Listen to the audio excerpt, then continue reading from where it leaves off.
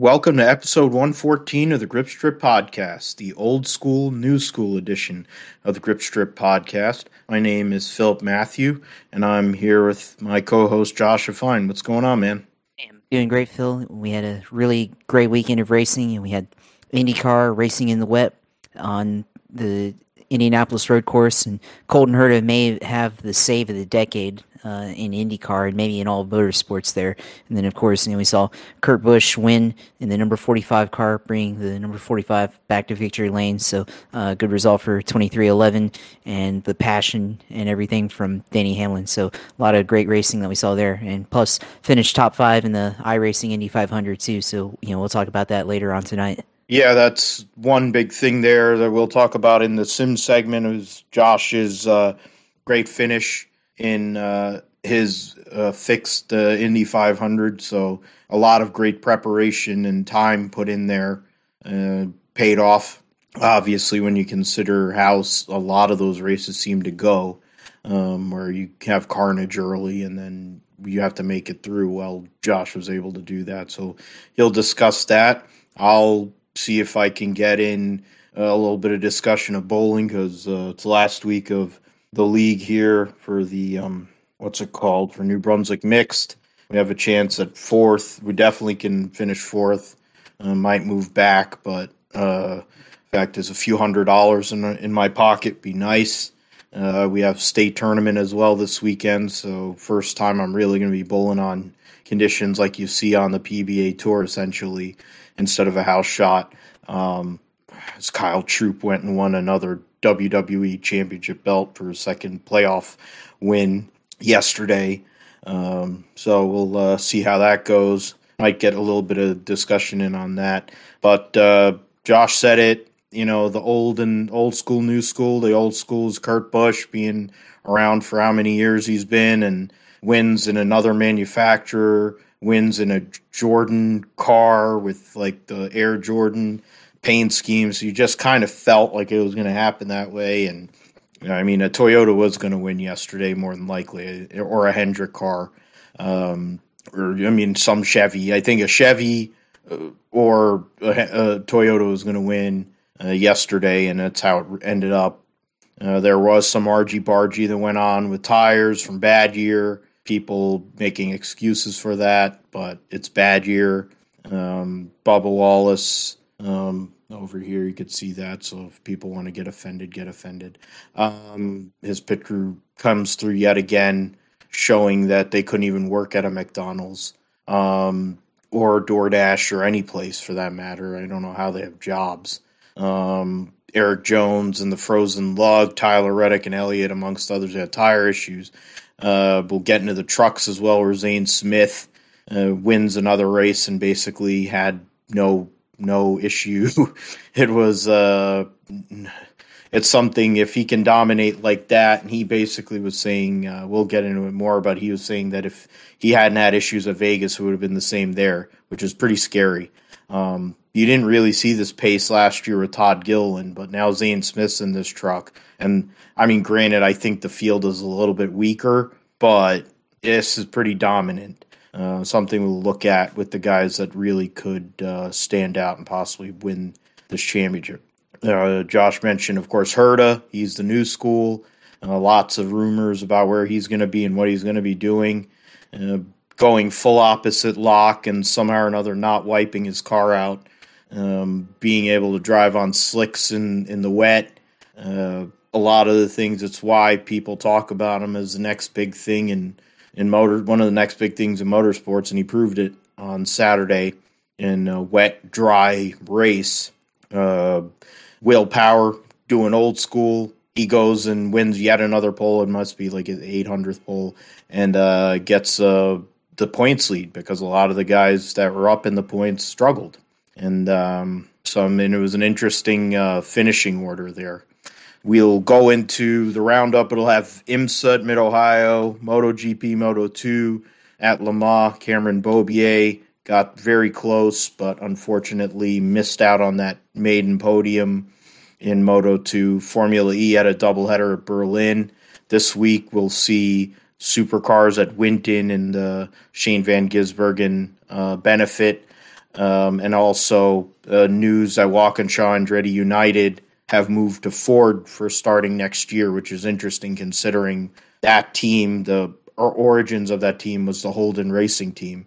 So them going and flipping to Ford is pretty interesting. But all three entities in that ownership group have connections to Ford in some way, shape, or form.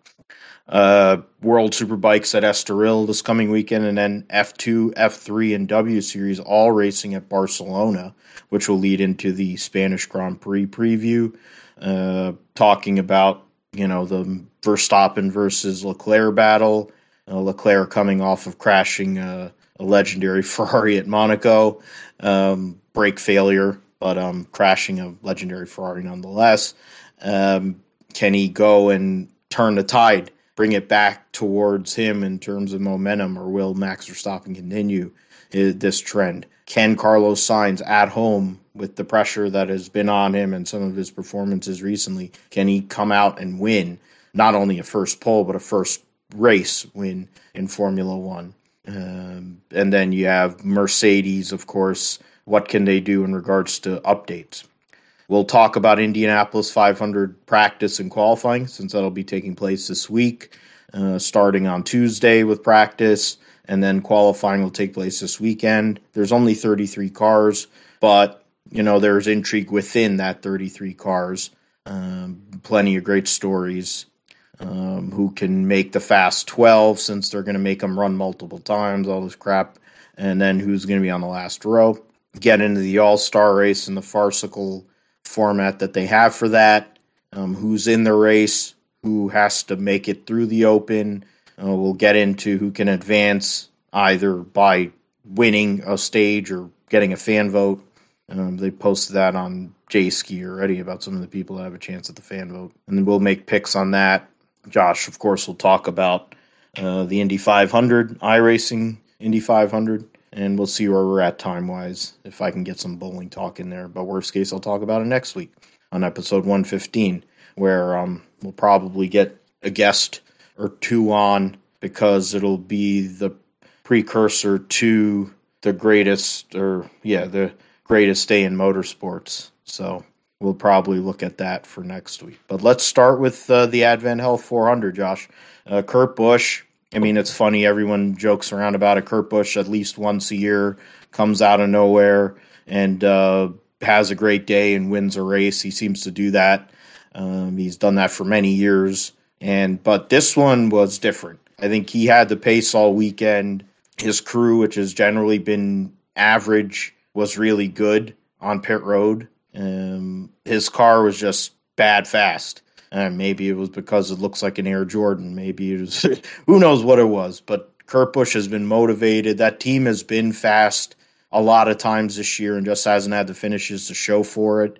And, I mean, it was a Toyota benefit yesterday. It is a track where Toyota has generally done well at over recent years. But this race was definitely by one of the biggest Toyota benefits we've seen in a long time. When you look at the people who led laps, I mean, you had the first and second most laps led were Toyotas. I mean, Christopher Bell qualified on pole. He's second most laps led. Kurt Busch led the most laps with 116. Kyle, celebrating the birth of his daughter, trying to win, finished third, had to go to the back, came back, won one stage. Kurt won the other stage. You had other Toyotas up there. Every Toyota finished in the top 10. So, I mean, that was... and the Hendrick cars were up there. Kyle Larson had a chance to win, but ran into the wall trying to defend. He talked about, like they were his crew chief or spotter or somebody said, he ran him into the wall. But Larson came on the radio and said, no, he didn't. I just ended up screwing up, which is, very honorable, considering what's going on in the sport in a lot of ways, that he's willing to go and be honest and, kind of own that deal. But I guess it's continuing a trend, Josh, where we've been on this like Toyota or Hendrick car kind of winning, and we continue that. But this was pretty dominant by Toyota. It's probably one of the best performances, I think, as an overall organization. 6 cars in the top 10 is pretty crazy for one manufacturer. I mean, you would think that can happen with Chevy because of just the sheer numbers, but Toyota only has 6 cars, and they all are, Joe Gibbs, whatever, however affiliated, and they all have the same engine deal with TRD. But to go and hit a setup and hit the track, and some of these teams had issues, had to come from the back. Hamlin had to come from the back. We'll get into another drive. His other driver. This was just like a clinic, and it's a bad news. I mean, you could hear it in Larson's voice, you could see it in his face, the way that he was thinking about what had happened there. And he was the only Hendrick car that was up there, mainly because he was the only one that didn't have tire problems. But it was like, this could be a precursor of things to come as the rest of the season goes on, especially on cookie cutter tracks. What were your takeaways from this weekend's race there, Josh? Yeah, of course. I mean, with Kurt Busch winning, it's a big milestone for 23XI. They already won last year with Bubba Wallace, but that was under caution, and he raced to get the win, but this one was outright race for the win against the series champion and Kyle Larson, and it was a pretty good battle throughout the second stage and beyond, with Kyle Larson and Kurt Busch going after it at multiple times, during the race, and you saw Kyle Busch in it too. Kyle Larson and Kurt Busch were going at it with about 60 laps to go, and Kyle Larson looked like he put the slide job in middle of turn 1 and 2 with Kurt Busch and almost spun out there. So that was a pretty interesting deal there. That was the second best save of the weekend. Oh yeah, almost just as impressive as the Colton Herta save, but I think he had the wall to help him there, but it was still pretty impressive. And then, of course, later on, they were battling on the front stretch, and Kyle Larson and Kurt Busch side drafting throughout the track, something that Kyle Larson has been known to do, side draft for the lead or for position, and that we've seen him do in the past. And then 9 laps to go, Kurt Busch was able to finally take the lead, and Kyle Larson just used up too much of his car and got into the wall. And he actually got into the wall a little bit earlier too, a couple laps before that, but still managed to keep it going there. But with the 9 laps to go, he got in the wall pretty hard, and pretty much that was it. And then it was Kurt Busch's race there. But Kurt Busch wins in the Michael Jordan car with Air Jordan brand on there, with design of one of the shoes it's coming out for the Jordan brand, so good exposure there. And then of course you see Denny Hamlin and Kurt Busch's passion there as they're celebrating as team owner and driver, and you saw Kurt Busch saying we did this with Denny Hamlin, so you get to see the happiness out of them and all the hard work, and of course Denny Hamlin expressing the joy, I guess, of the win and being able to get something out of it. They haven't had the best luck, like you said. Kurt Busch has had a lot of crashes, and there's been a lot of bigger mistakes with Bubba Wallace and everything, and even some with Kurt Busch as well. So the fact that both of their cars did pretty well. Bubba had another bigger mistake, like you talked about, but they were still able to recover for a top 10 finish there, at least. So great, overall day for both 23XI and JGR, both all of those Toyotas. And you mentioned like Toyota finishing all in the top 10 and the dominance of that. And yeah, it was pretty dominating, of course. And you have to mention, Martin Truex and Christopher Bell both were up there all day too. So,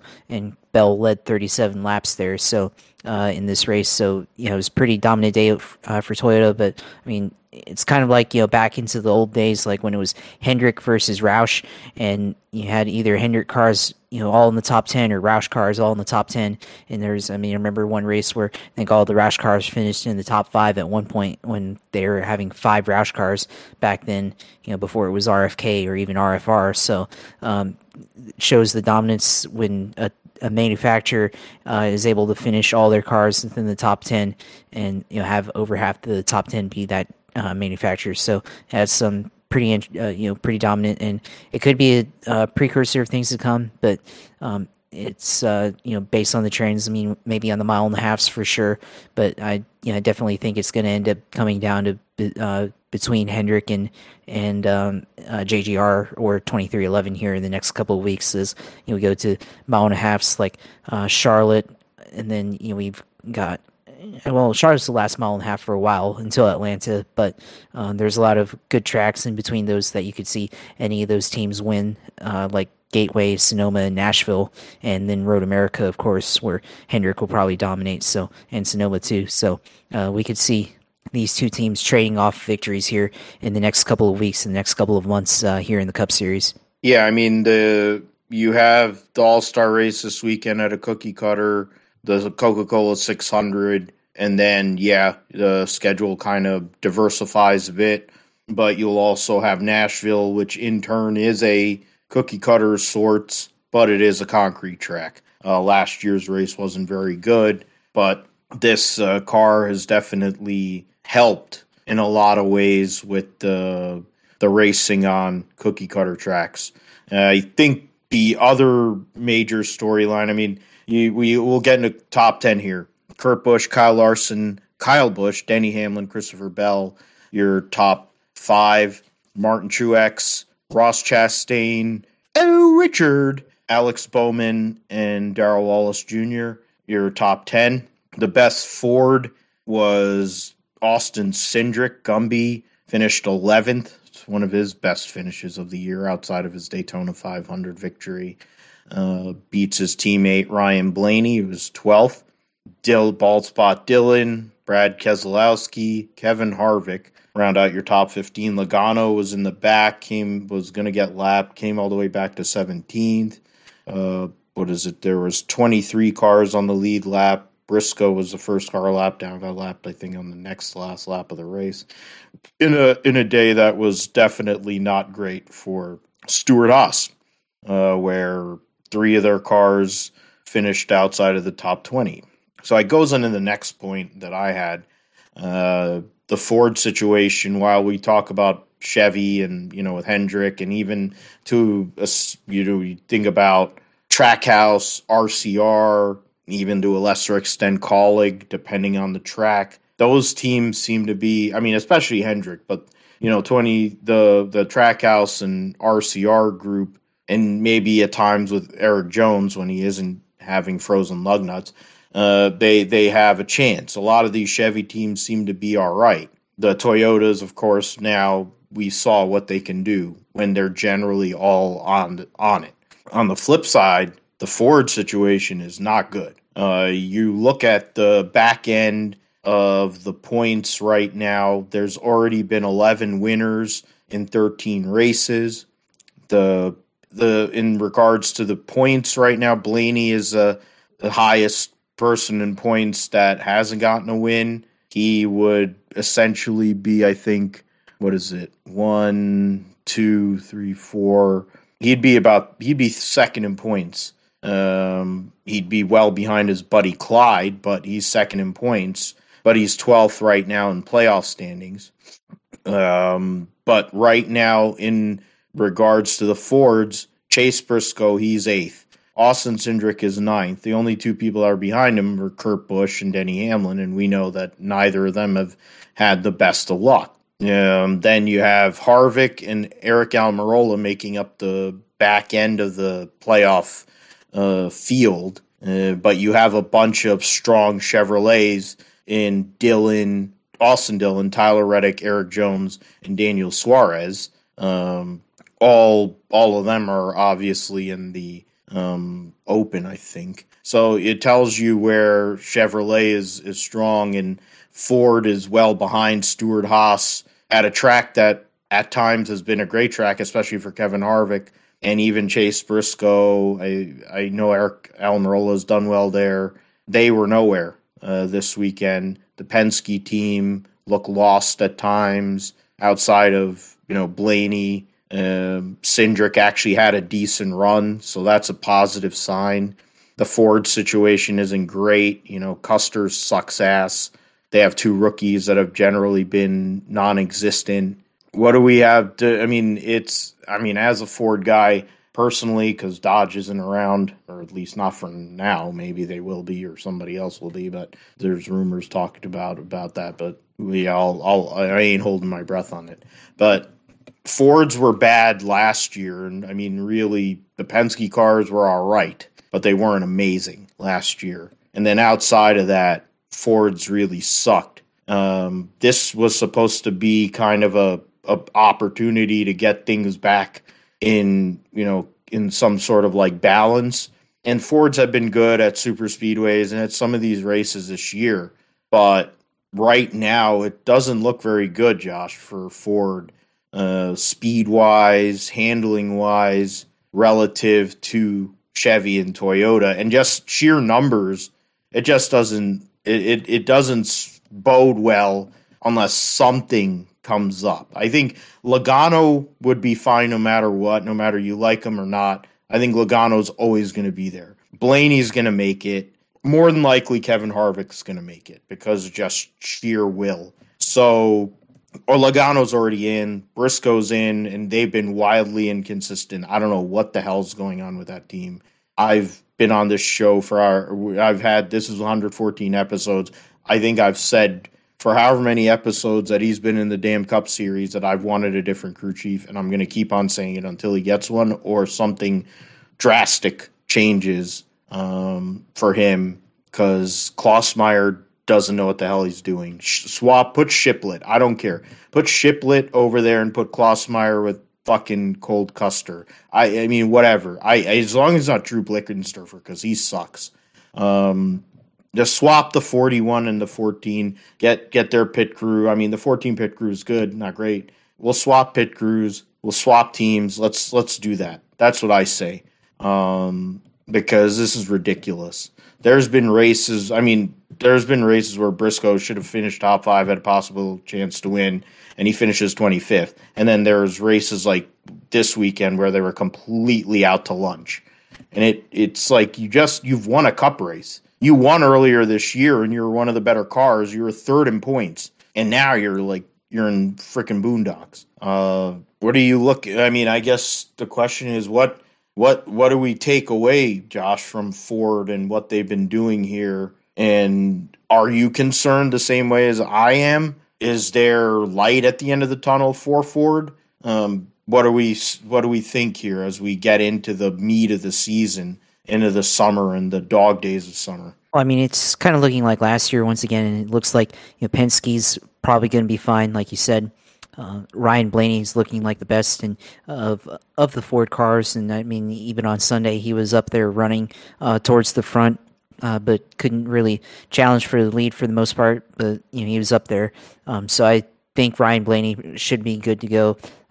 He's in second in points and is probably going to win at some point. Joey Logano has one win, of course. We talked about it last week and everything, and he's obviously in. And then Austin Cindric has been taking his lumps as a rookie ever since the Daytona 500 win.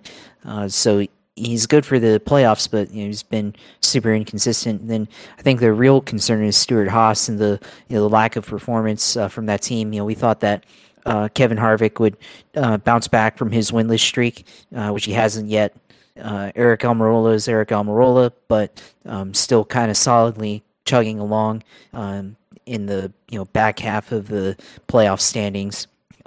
And then, of course, you had Chase Briscoe, who we thought would take a leap this year after his rookie year, and he won a race, and he's done good on some tracks and bad on others, so he's been wildly inconsistent. So I do agree with you there that there's probably an issue with the crew chief situation and being able to have the same consistency, and no idea why they never brought up Richard Boswell with Chase Briscoe from his Xfinity team in 2020. That definitely should have happened. Definitely think. I mean, they've done it in the past with Ford teams. Remember Ricky Stenhouse at Roush Racing came up with his Xfinity running crew chief back then. It seems like for continuity, especially with drivers that were paired with good crew chiefs in that series, they come up together to help build up that rookie and everything. And I don't really know what the decision making was there with getting him into the Cup car, but not bringing the same level crew chief, and giving the driver and the crew chief a promotion there. Cole Custer, he's been out to lunch the whole year, and don't expect anything to happen with him. He's basically, dad paying for it, or he's basically Haas is paying for the car, and he's paying for the company with the way Haas is sponsoring that car and everything. So Cole Custer, probably the worst forward out there. And then I think, also Harrison Burton's been pretty bad too in that car. And yeah, I mean, you talk bad about, Matt DiBenedetto and everything, but I mean, he up to this point would have probably outperformed Harrison Burton if you line up their finishes. Which is scary. Yeah, last year to this year. That's scary. So, if whatever reason they went with Harrison Burton this year, and now they haven't had anything. They've basically been out to lunch, except for Daytona at the beginning of the year when Harrison flipped over. Sent by Brad. Yeah, exactly. And we haven't even talked about RFK either. And Chris Broster has been all over the place. Has been kind of mired in the top 20, the back or just below the top 20, like he's basically been his whole career in the Cup Series to this point. And then, of course, Brad Keselowski buried in 31st in points. So, I mean, it's going to be a rebuilding project for RFK, and they're running out of chances to possibly get into the playoffs. I mean, I think the last chance that they're going to have is at Daytona, probably for both those cars to get one of them to get in, as they were both good at Daytona back in February. So we'll see what they can do in August there. But yeah, Ford's been terrible out of all three manufacturers, and you have one that's somewhat good and probably will make it, and the others that is question marks outside of the one win from Stewart-Haas Racing. So yeah, it's been definitely a bad year for Ford and everything, and it's kind of contrast from where they were back in 2019 and 2020 when it seemed like Stewart-Haas was class of the field in the Cup Series for the most part, and then even parts of last year with some of the Ford teams. And looks like they're going through a rough patch right now with this next-gen car. It seems like maybe some of their power advantage has been taken away. It seems like, with the horsepower changes to the car for this year compared to years past. It was 650 horsepower compared to, some tracks having, the 550 package, which is lower than that, but still, they had gotten used to that, and then also the 750 package at the road courses and at the short tracks. So we're going to see how Ford performs once we get back to some of the different schedule diverse tracks, like when we go to the new Gateway track, when we go to the road courses, Nashville, places like that where it's a little bit different. We'll see if things change, but yeah, I think they're probably mile and a half short track program for Ford's probably got to be a huge concern right now. Yeah, and the mile and a half program plays a big part. I mean, the Kansas race kind of fits with the Homestead deal in regards to track surface. I mean, Chase Briscoe loves that track, and maybe they'll pull one out of their ass. He has a new sponsor, actually. We'll talk about that in a little bit. A local sponsor from his hometown of Mitchell, Indiana, no less. That'll sponsor him for 4 races in the playoff and this weekend during the All-Star race. But it's something to look at in regards to the general performance. I think outside of Ryan Blaney, as you talked about, Josh, there really hasn't been a whole hell of a lot to talk about for Ford. Yeah, they had the top 3 in the 500, and 2 of those guys have, of course, we had Cindric and Briscoe, the 2 bosom buddies that came from Xfinity. They both have wins. Blaney probably should have a win by this point. He will, as you said, he will have a win. He'll get a win. But other than that, it's not looking great. Logano got his win for what it's worth. For people that want to hate him, the guy is what he is. It's the same way as Kyle Busch. He is what he is. It's been the same thing, But it's not great for Ford. And I have other thoughts in regard to Stewart-Haas, but probably save them for another time, depending on the show. So, Badger had their issues with tires. The likes of Clyde, Tyler Reddick, Suarez, B.J. McLeod, amongst others, had issues with tires. William Byron had an issue with the tire. A lot of teams had issues with tires. There's people, I think there's somebody I can go back to my Twitter feed here, and there's a bunch of people liking a post or going and justifying a guy named Cody Jarvis, who's a sprint car driver in Oklahoma, no less. God bless that guy, whatever the hell he is. He's justifying, he's like, when you go 5+ below the minimum pressure and you have aggressive suspension settings, you'll have that no matter the tire manufacturer. I'd rather have what we had today over rock hard tires you could run a whole race on. Well, here's the reality about Badger. They don't know how to make a good tire. That's the whole point of what I said in the post that I made to Matthew Burrows. I said it's been unacceptable for decades, but NASCAR and Badger blame teams and other things for a generally inferior product. Badger, until recently, was only in NASCAR for major motorsports and makes one of the worst products out there, which is the truth. There was a time when Goodyear was in IndyCar, in both IndyCar series. They were in Formula One. They were in sports cars all over the world, and NASCAR, and NHRA. So they were everywhere. And over the span of maybe 7-8 years, it ended up that they were only in NASCAR. And let's add another thing. Goodyear's exclusive contract with NASCAR ends at the end of this year. And think about the fact that NASCAR is connected because of Jim France with IMSA, and they have an exclusive contract with Michelin. And they already have plenty of experience with, bigger rims and bigger tires, whatever. There are pieces. The likely scenario is they're just going to keep with Badger and they're going to have the same shit that we've had forever. But to me,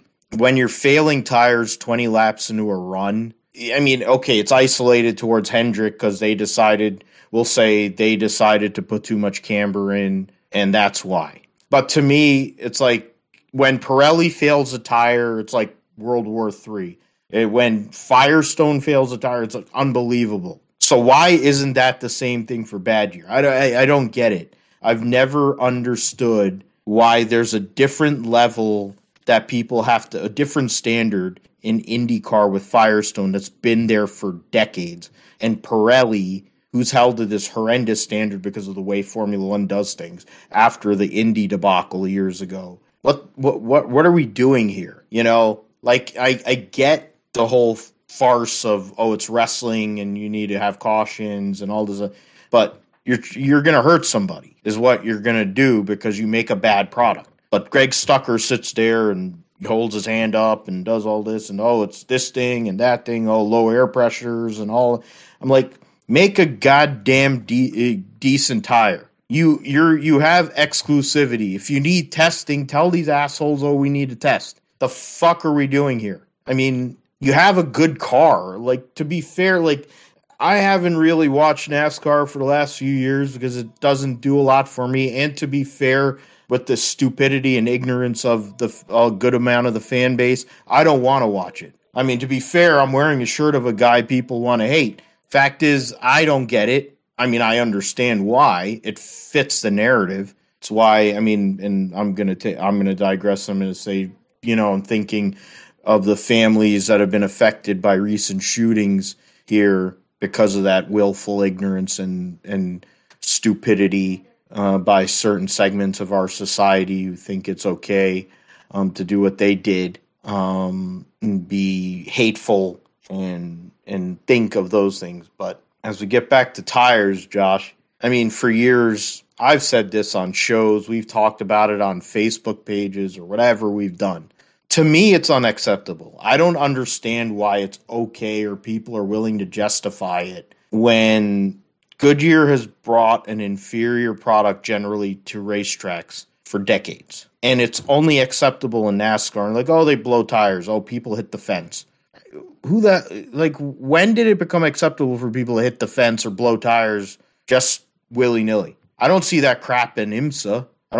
We don't see that in IndyCar or Formula One generally. So why is it acceptable in NASCAR? I mean, it's acceptable because they're the only manufacturer there, and when you have the only manufacturer there that makes the tires, everyone just gets used to it over time, and we've all gotten, I guess, complacent with Goodyear providing the product, and I think especially this year with a new tire, new type of tire that they had compared to previous years with thinner liner and having that and not having it this year and going to a lower profile tire, it's contributed to all the problems.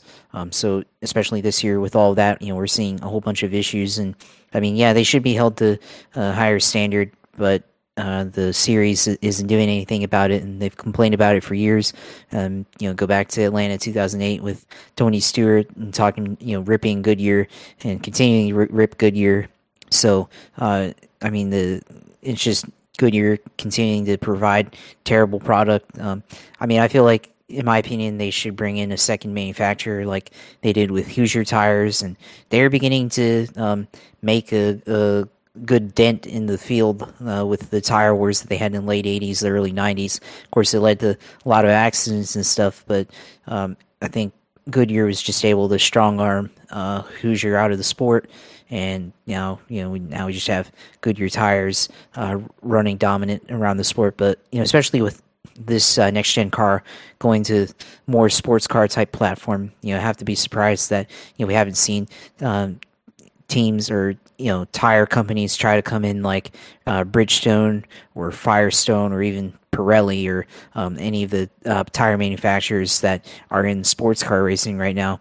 Bridgestone and Firestone are basically the same company, which are owned by Firestone, but or even Michelin tires, something like that, competing with Goodyear. And in my opinion, competition is good when you have multiple manufacturers trying to provide the best tire, and it would certainly provide a lot of differences within the sport. I mean, you saw in the like I said, you've seen the tire wars in the past, and certainly they can come back once again if NASCAR decides to pull the plug or at least invite another tire manufacturer to come in and see if they can provide something better than Goodyear. And it's been a long time, really, since we've seen multiple tire manufacturers in racing. I mean, you probably have to go back to Formula One, back to when they had the issues at Indianapolis Motor Speedway in 2005 with those tires and everything. So it's been a long time since we've seen multiple tire manufacturers, and hopefully maybe NASCAR can have some sense and at least invite at least another tire to come into the series and potentially compete, because I think with Goodyear it's been too long, and they've provided too many bad products, especially this year. I think it's probably about time that they provided a better product. And it's been a new tire this year, but it's something that needs to be addressed in long time, since they've really seriously addressed the tire issues that have plagued the sport for many years. I'll end up, this will be the hill that it's one of the hills I'll probably die on in regards to tires and whatever. I just don't like Goodyear tires. It's funny that you made that point about Tony when he went and shit on him at Vegas in 2008. And for whatever reason, I thought Tony would go with Hoosier tires because they're like the short track tire, and they've basically got a monopoly there. He went with Badger, which I think is more a connection with Ray Evernham and some of the other people they have there than, what Tony wanted. Maybe the Montag group got a better deal from Badger versus, what they could have gotten elsewhere from Hoosier. But it's interesting to me that Tony owns and runs a series, or is part of running a series that has Badger tires, and he spent years shitting on Badger tires. But they didn't give him a problem last year when he won the SRX. So I guess there's that. before we get into the Indy cars and trucks, actually, we talked about the tires in regards to Reddick and Elliott amongst the people that got screwed. Eric Jones had like a frozen lug nut the same way that Valtteri Bottas did at Monaco, I think last year or whatever, a couple of years ago, which is insane and basically ended his day, which continues the trend with Eric Jones. He runs really, really well, it seems like, on a almost weekly basis with this team and with Dave Ellens over there, Petty GMS. That team has been really, really solid. The best that team has really looked on a weekly basis, the 43 team, in maybe, I think, 6-7 years. I forget when Eric Almirola almost backdoored into the playoff with the 43 team. That's the last time, and I think it was like 6-7 years ago. Bubba, of course, would do well at the super speedways and the short tracks per his, best, where he does his best work anyway. But they weren't like a consistent point contender. So we'll see what the 43 can do. He got screwed with that. And Bubba, I mean, that was a big talking point, not only for the maggot morons, LCD people, but the fact that he had to come back and forth, I think, a couple of times because his crew sucks, while his teammate dominated the race. Bubba was making time, was in the top 5, literally said, just keep me in the running, man. I have a chance. And they fucked it up.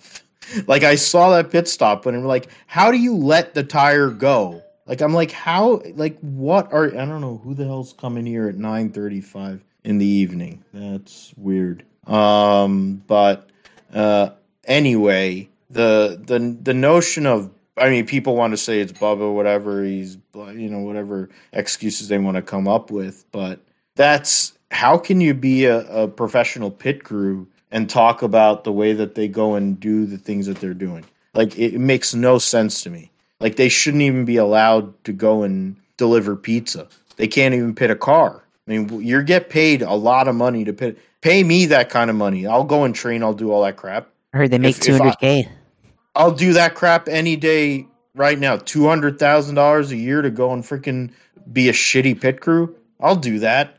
I can work for Cole Custer. That's no problem. Or I can work for Todd Gilliland or whatever. Some of these crappy teams. Corey LaJoy stacking pennies. I can stack pennies and run 25th every week, and I can make $200K. I'd love it. It'd be perfect. It'd make my life a whole lot easier. I'd be traveling all over the country, staying in some, whatever motels, whatever, or fly in the day of the race in a chartered plane. But how do we explain? Like, I guess, I mean, I don't know. That was the storyline. Some of the storylines that came from the race.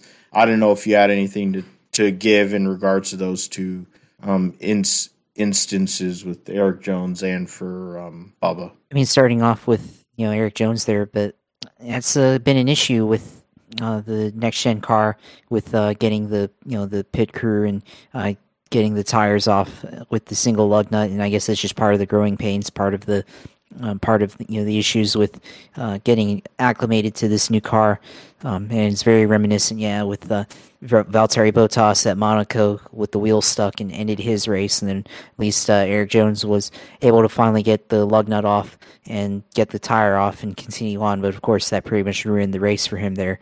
So definitely a issue there that they're going to have to look at. And hopefully NASCAR can figure out a way to prevent that issue from the future, or for the future. So, unfortunately, just had to happen to Eric Jones there. And then, of course, Bubba Wallace getting screwed over by his pit crew again with multiple issues. This time is uncontrolled tire, and so they've just been inconsistent throughout the year. They had the issue a couple of races ago, and ended up having one of their pit crew members get suspended, and the crew chief gets suspended. So a lot of things that have happened to his pit crew this year, and I have to agree with you there. Sponsored by McDonald's, but probably wouldn't be able to go work at McDonald's, and if they did, certainly be a mess. I don't know, maybe they can go work at Popeyes or something like that that might fit them better. But definitely think the issues that they've had this season are pretty unbecoming of a professional racing organization, and I think with Bubba, it's probably hurt him a lot this year, especially this race. He could have finished in the top five. He was making his way into the top five, passing Chase Elliott. Right before Chase Elliott spun in his car with multiple tire issues there as well. So could have gotten a top five finish out of that, and possibly maybe even could have challenged for the win based on how things were going there for Bubba Wallace in this race. But definitely an issue for 23XI, and Danny Hamlin's addressed it in his post-race interview. They've let Bubba down a lot, but this was also probably one of the best races Bubba Wallace drove in his entire career. So definitely a race where Bubba Wallace could have finished in the top five if things had gone right. So I think with the way things go for this crew, they'll have to continue just to practice together, and have to wonder if maybe at some point Danny Hamlin's going to have to make some changes to the crew for the 23 car to improve the results on pit road and make sure that things don't get misfortune or anything like that screwed over for Wallace there. So we'll see what happens for the 23 car, if they can improve their results on pit road, and if they can improve as a team, because definitely now that Kurt Busch has won, now people are going to want to see the 23 car win, kind of the flagship car, and then you've got the second car in Kurt Busch. So now that one car's won, they want to see, people want to see the other car win to continue this success of the crew. So we'll see what happens as we go throughout the rest of the so-called regular season here in the Cup Series. Yeah, and as it stands right now, the only way that Bubba's really going to make the playoff is if he wins. So points aren't in his favor. They've fucked up a lot this year. They need a win. And so the only way they're going to win is if they get good pit stops. They get good race cars. The pressure is off a little bit on the 45 side, but they want to continue winning because they don't have a lot of points. They don't have a backing. The reality is winning 2 races is the only true guarantee of making the playoff at the moment, with 11 different winners so far and a lot of drivers that haven't won that probably can and have way more points. So that's something to look at. Well, speaking of points and people that probably don't have to worry in regards to their situation points-wise, Zane Smith. Yeah, he got DQ'd out of a race a few races ago, and that screwed him over, but in the end, he's still doing pretty good. The Heart of America 200 Saturday night at Kansas saw Zane Smith win his 3rd race of 2022. Dominant performance, 108 laps led. Only Corey Heim led 18 laps after starting second. Other than that, there's 3 other leaders for a couple of laps here and there. But absolute domination by Zane Smith. Won one stage. Heim won this first stage. But let's see, there's no field. Didn't even feel good. Yeah, they're running enough rate trucks. Jesse Iwuji got parked, got the Milka Duno park because he was so goddamn slow. He was in the way. That's hilarious. Zane Smith, Ty Majeski, Grant Enfinger, Chandler Smith, Christian Eck is your top 5. John Hunter Nemechek qualified on pole, finished 6th. D. Burrito, 7th. Derek Kraus, Matt Crafton, and Ben Rhodes rounded out your top 10. Freaking Riley Herbst actually raced and finished 12th. Well, it's Riley Herbst. Oh, Haley Deegan actually finished. Wow, must have swallowed. So with that, yeah, Zane Smith 3 wins this year. That team, front row / DGR. I mean, DGR isn't doing as well this year, probably because of who they have in their vehicles, but there is a connection with DGR and Front Row Motorsports. Front Row Motorsports Cup effort doesn't look great, but their truck effort looks really good right now, and that's the only real true representation Ford has in regards to this championship. It looks like it's going to be a 3-horse race between Zane Smith, John Hunter Nemechek, and, of course, defending series champion Ben Rhodes, the way things are looking at the moment, there might be a couple other people that might be able to sneak in there, but honestly, I think that's really the discussion. The race itself, there wasn't a whole lot to talk about, but we're kind of seeing the pattern here and what we're probably going to look at once we get about 5+ months from now. One of these guys is probably going to be up there. One or multiple guys, multiple or one or two or three of them will be in the play to possibly win Truck Series Championship, and they get to Phoenix in November. What are your thoughts, Josh? Yeah, I mean, I think, for the Truck Series, Zane Smith continues to be dominant like he has been most of this season. And I think, if it weren't for the disqualification at Las Vegas earlier this year, probably would have seen Zane Smith be the points leader at this point in the season with 8 races. He's had 3 wins to the season and 4 top 5s, 7 top 10s, and better numbers than John Hunter Nemechek and Ben Rhodes. So, if it weren't for that disqualification, probably would be looking at him as the points leader right now. And he's led more laps than both of them, and it's had a better average finish than both of those drivers. So, yeah, if it weren't for that penalty, he would be the points leader right now. So, speaks to how well they've performed so far this year. And again, if as long as they continue the streak that they've been on and continue to get the amount of wins that they've been getting, then expect them to be the points leader by the end of the regular season for Zane Smith. And I think between the 3 of them, I would probably pick Zane Smith to win the Truck Series Championship in November at Phoenix. We'll see what happens. I think John Hunter Nemechek isn't quite as strong in this season, even though he's had a couple of poles, 3 poles actually. I think it just hasn't quite had the pace that he had last year. And I think Ben Rhodes is kind of performing the same, just a little bit more consistent than what he was a year ago. But Ben Rhodes, I don't think is quite as strong as Zane Smith is in this championship this season. So, we'll see what happens as we go along throughout the rest of the year. But I think between the 3 of those, you'll have to pick Zane Smith to win the championship. I agree, honestly. I mean, John Hunter is the one that I kind of look at.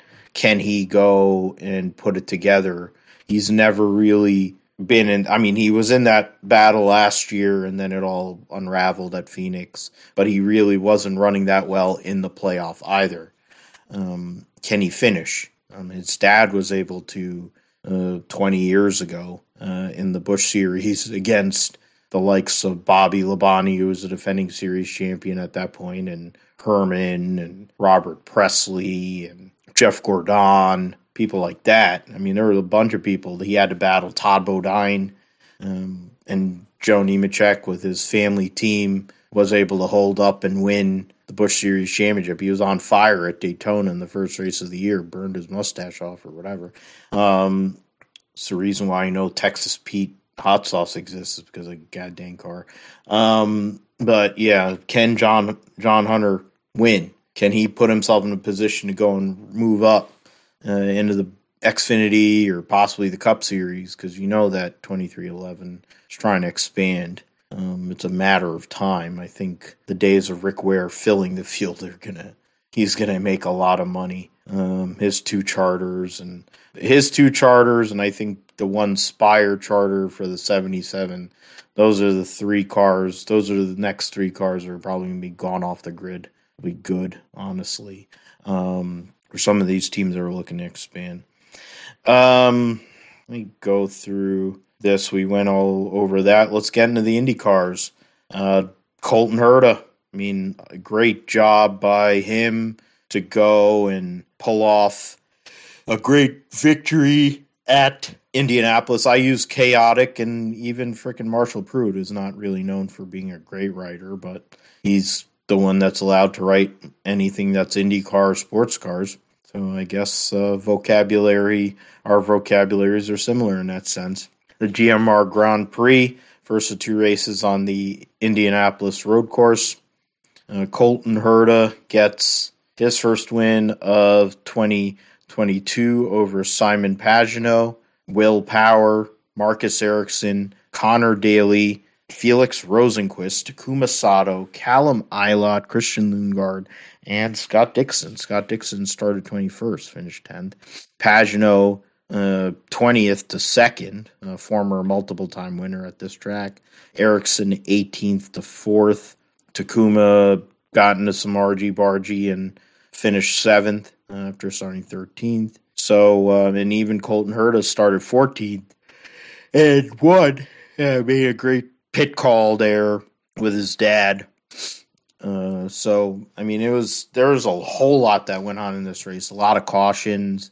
Jimmy Johnson went off and they spent 9 laps trying to get his car, which would probably affected the result a bit too.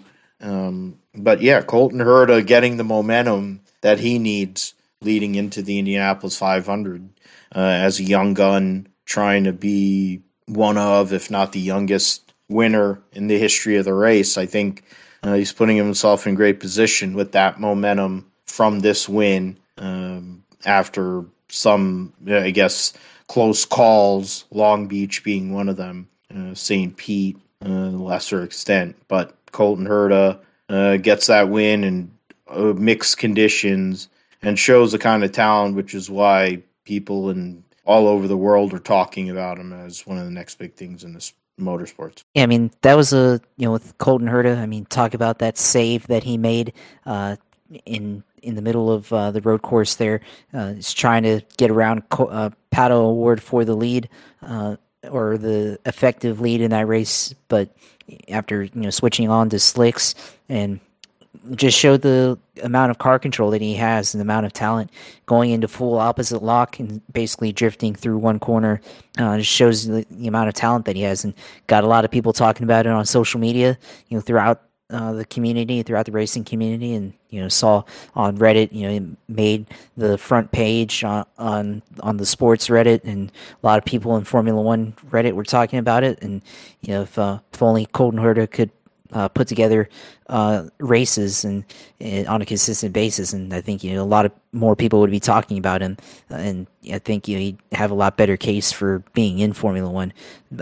But I mean, what a incredible save that he was able to make, and then recovered from that, and then took the lead after that, and then of course there's the debate on strategy later in the race once the conditions began to deteriorate and go back to severe wet track, and he was able to get back onto the wet tires and take the lead from Pato O'Ward late in the race, and then went on to win.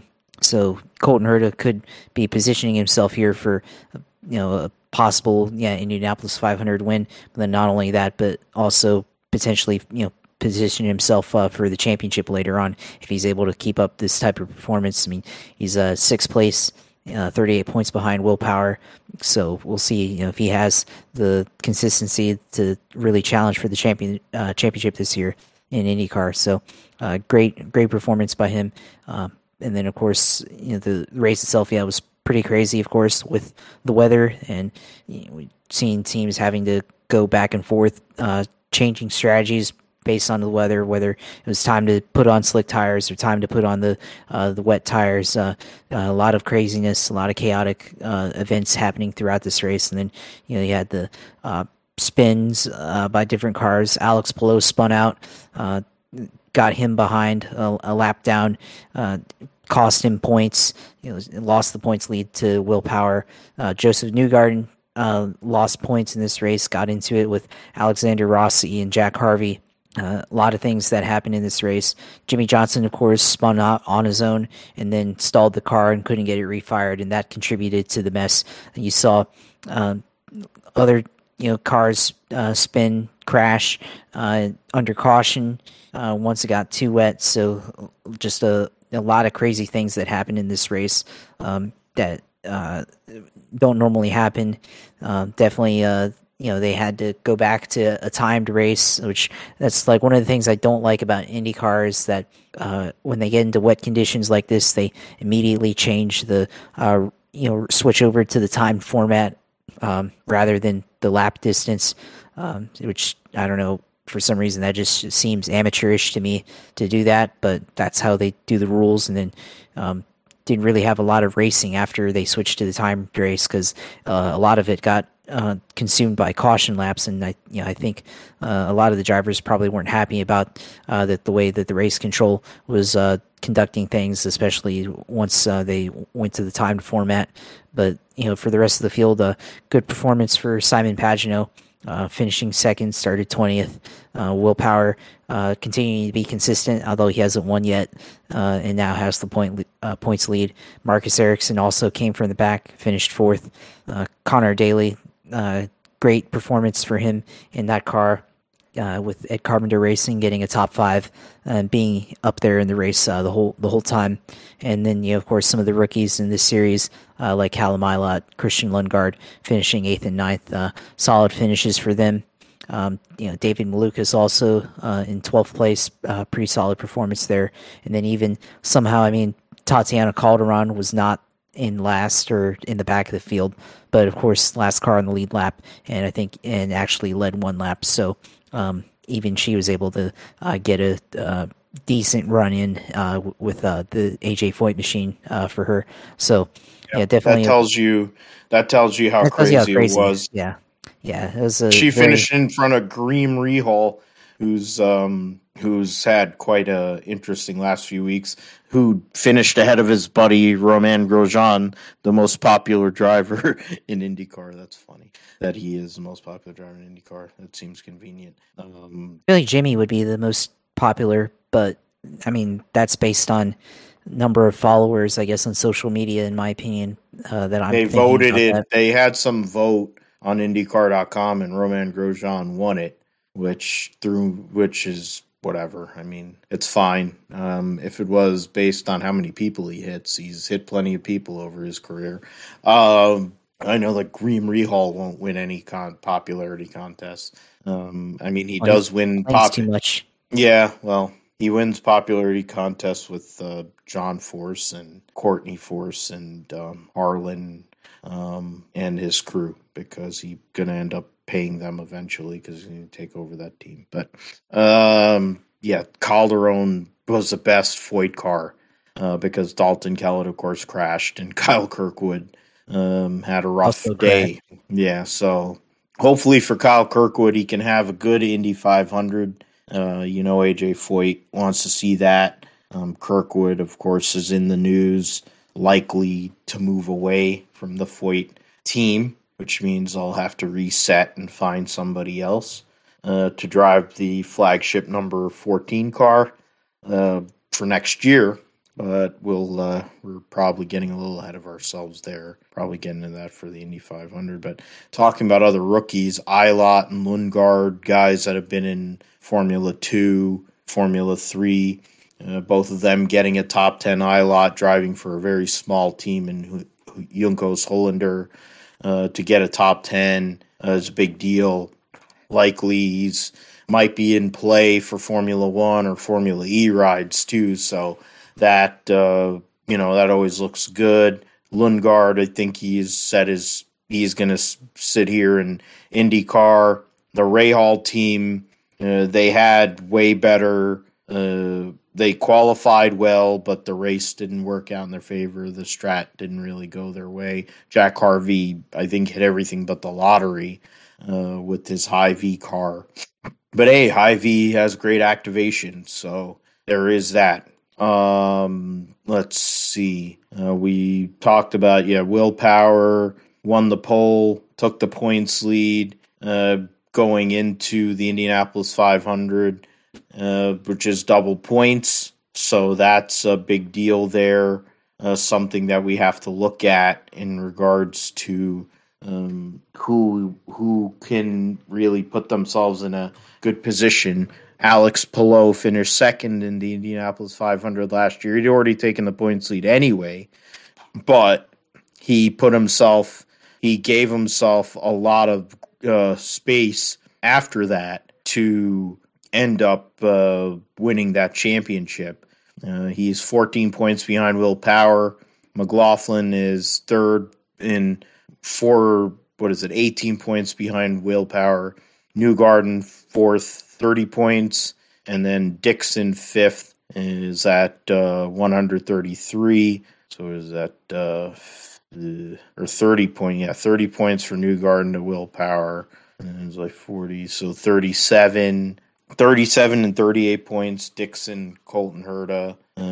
That makes up your top 6.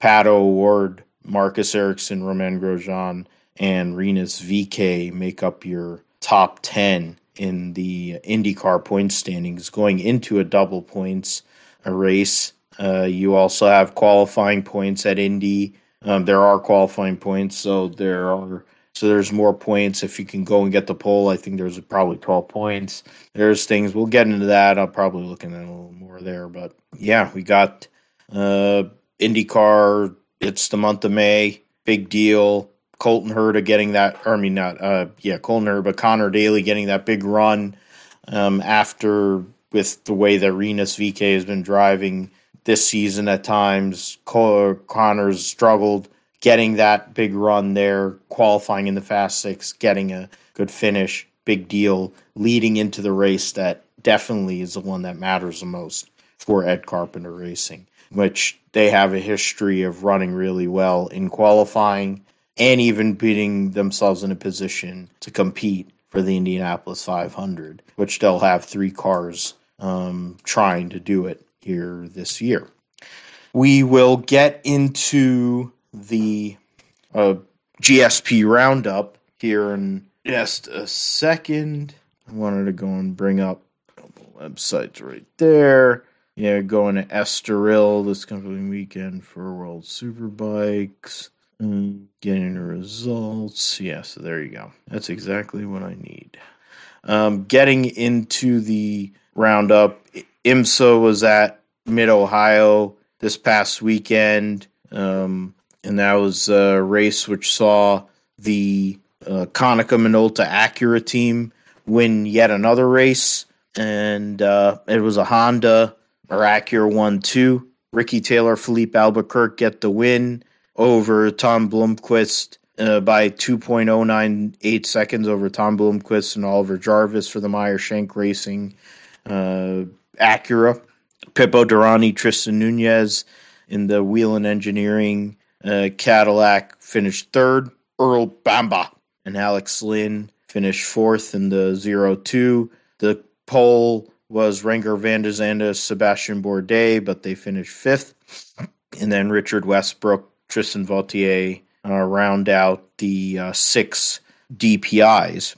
Juan Pablo Montoya, after running the IndyCar race, having a chance to possibly go and finish top 10 in his first IndyCar races of this year, in running for Arrow McLaren, or McLaren Arrow, whatever the hell they're calling themselves these days, running the 6 car, crashed, which ended the race, but he was running in the top 10 when he did that. Gets Taco Bell, and then goes to Mid-Ohio, and with Henrik Henman, they go and win LMP2 for Dragon Speed over the Jonathan Bomarito, Stephen Thomas, PR1 Matheson team, and then the 20 high-class team of Forbach and Anderson. Then LMP3, Colin Braun, John Bennett, Core Autosport get the win there. Gabby Chavez, Jared Andretti finished third in that class. Defending champion Gar Robinson finished fourth. In GTD, the McLaren they actually crossed the line as a winner, the Inception Racing McLaren with Jordan Pepper, Brendan Uribe, but then they got DQ'd, which gave BMW a 1-2. Robbie Foley, Bill Auberlin. Bill Auberlin adds to his win total, gets another one here in Mid-Ohio, and then Brian Sellers, Madison Snow for Paul Miller Racing. They get the 1-2 for BMW. And Aaron Kielitz, Frankie Montecalvo get a third place finish in the full season Vassar Sullivan GTD Lexus. Their teammate Jack Hawksworth had Richard Highstand running here as an extra car, and they finished seventh in class. Ryan Eversley and Aiden Reed in the Rick Ware Racing Acura ended up finishing 10th in class. So that's the Grand Prix of Mid-Ohio. Their next race will be the next race for IMSA will be at Belle Isle here the week after the Indianapolis 500. We'll get into that when that happens. MotoGP at Le Mans. It was a French Grand Prix this past weekend, and which saw Enea Bastianini get his third win of 2022. He's only had 3 podiums this year, and they're all wins, which is interesting. Jack Miller finished second. Aleix Espargaro finished third. Defending world champion and Frenchman Fabio Quartararo finished fourth. Behind him was a fellow Frenchman Johann Zarco in fifth. Marc Marquez sixth. Nakagami seventh. Brad Binder, Luca Marini, and Maverick Vinales round out your top 10. Amongst people that ended up crashing out, both Tech 3 KTMs, both Suzuki's, Jorge Martin for Pramac. Pecco Bagnaia was trying to win the race. He crashed out, in Miguel Oliveira for Red Bull KTM. Points right now going into the next race in Italy. Fabio Quartararo holds a 4-point lead over Aleix Espargaro, 8 points over Enea Bastianini. And then Rins is well back, but he's in a battle between himself, Jack Miller, and Zarco. Bagnaia, Binder, Mir are all tied for 7th in points. Marc Marquez is 2 points behind him and behind all of them in 10th. In Moto 2 coverage, you had slide down here, Augusto Fernandez gets the win over Aaron Canet. Somkat Chantra gets the last podium spot by just a few, 12 hundredths of a second over Cameron Beaubier, the former multiple-time Moto America Superbike champion, trying to get his first podium in Moto 2. Had a great run, but I think the tire went off and unfortunately wasn't able to get that maiden podium.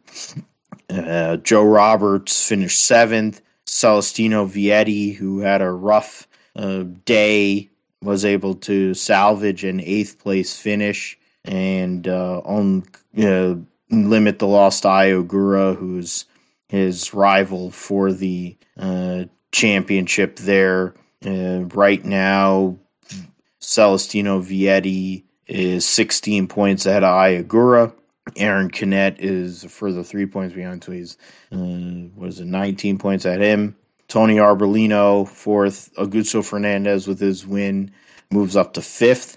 Joe Roberts has scored in every round this year, which nobody ahead of him can say, but the points have not been great in some of those races.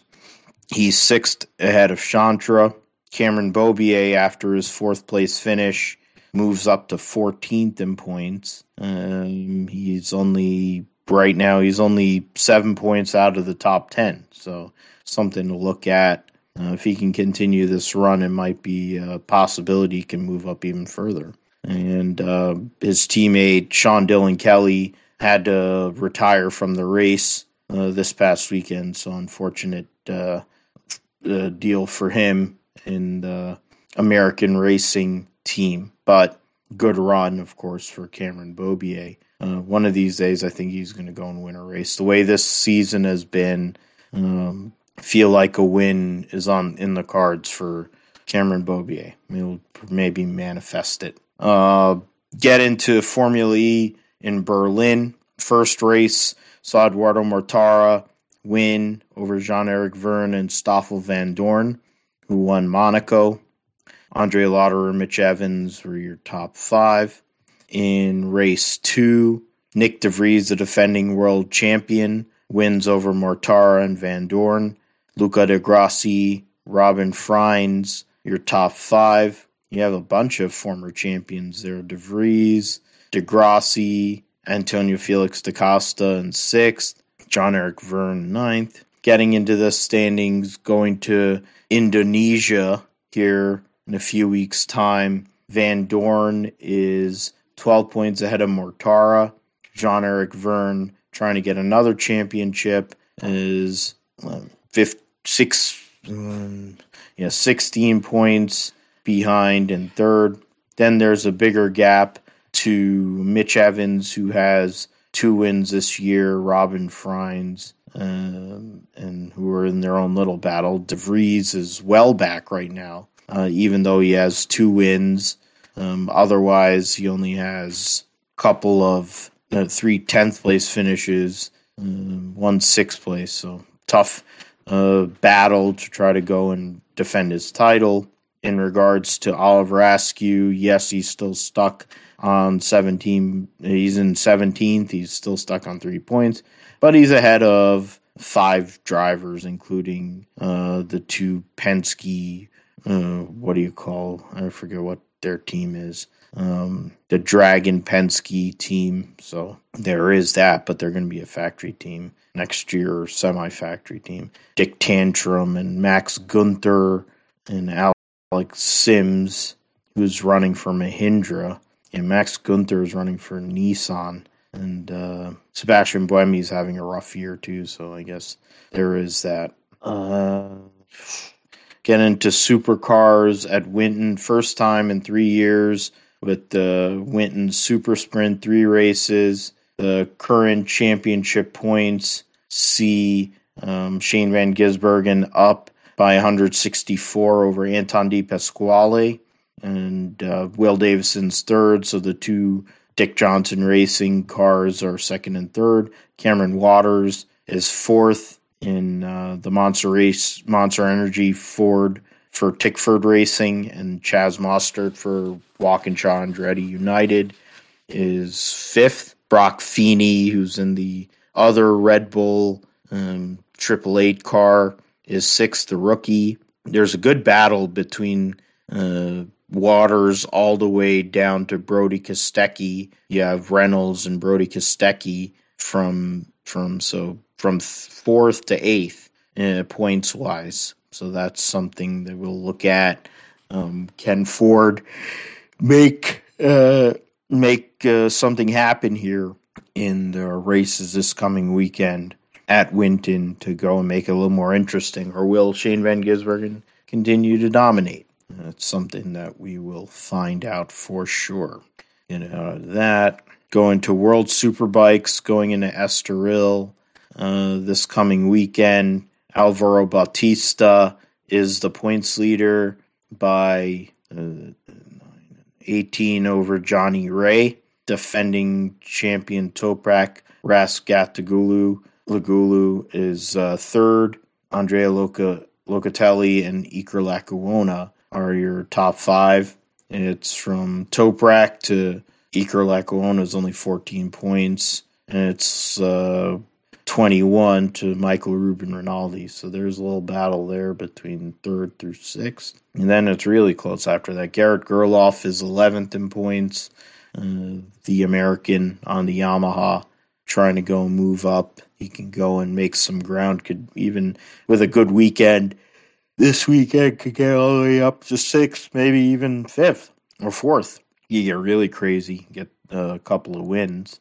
It'd be nice. Ducati leads the manufacturers by 5 points over Kawasaki. Yamaha's in 3rd in their own little battle. Honda and BMW are 4th and 5th. Going into this weekend's races at Estoril, the legendary Estoril circuit, once home for the Formula One. For Formula One now they go to Portimao, but for many years they used to go to Estoril. It was a beautiful track. I love that place, but now it's a place for motorcycles and touring cars.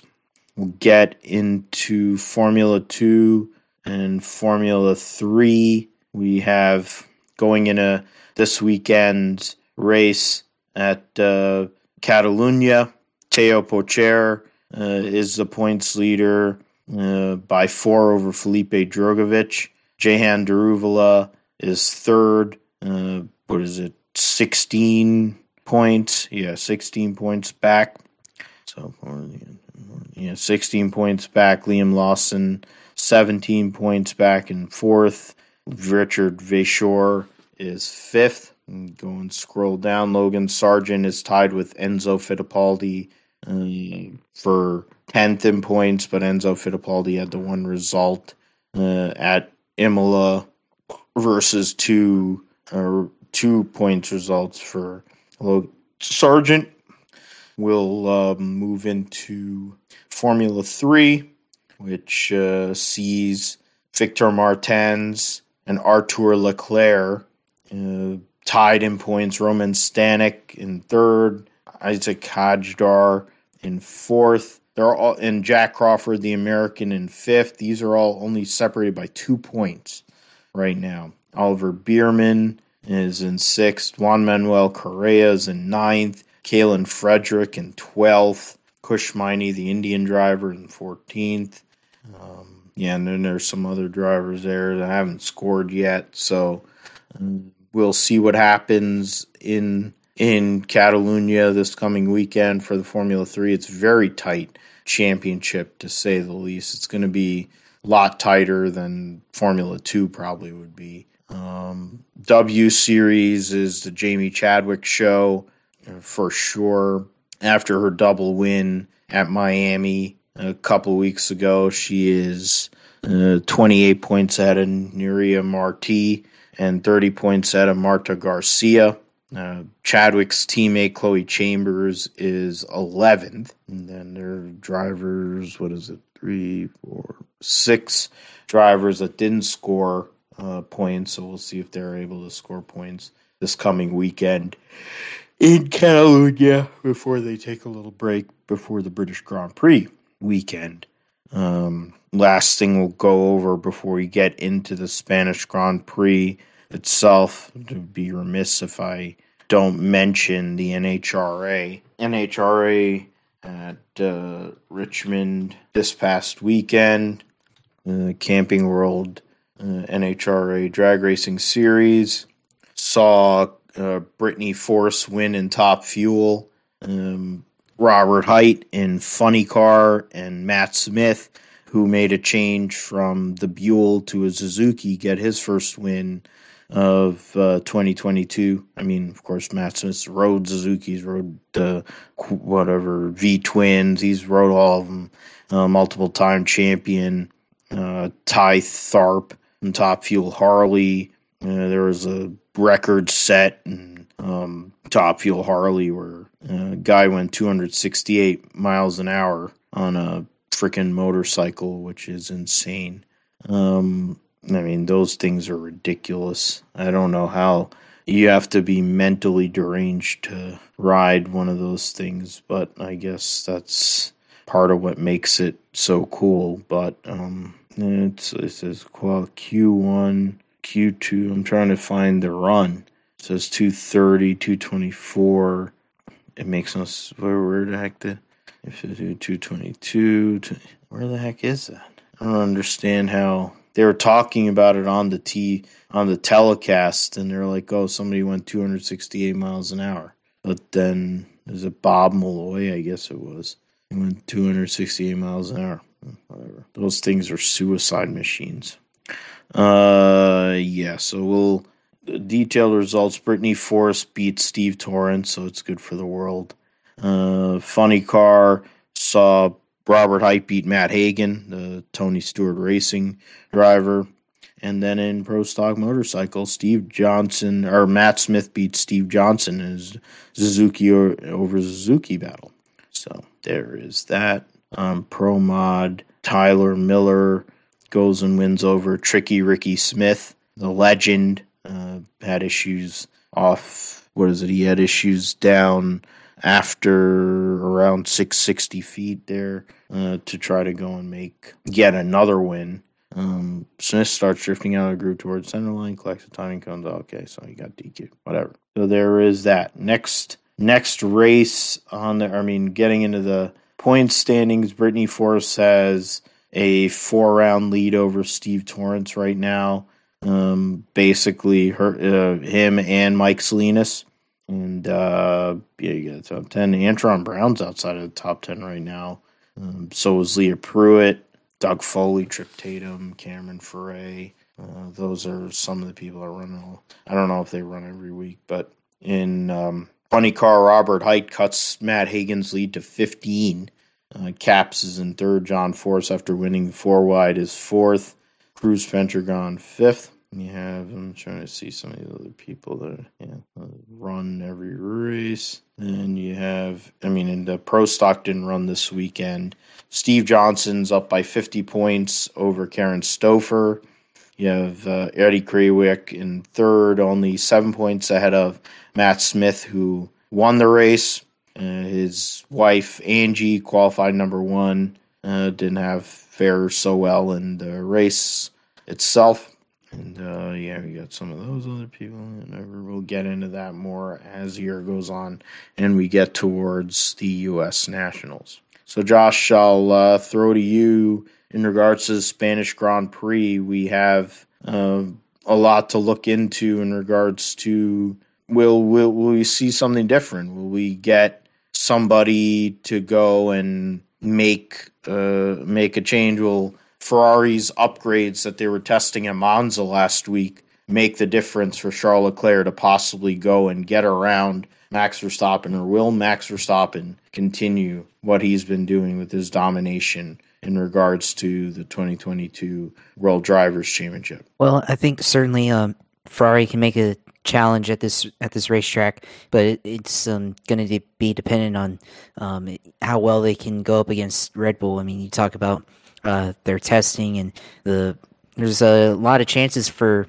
speed at this racetrack. Of course, long front straight at Circuit de Catalunya, and you have DRS detection zone 2 on the front stretch, and then zone 1 from turn 8 going through turn 9 to turn 10.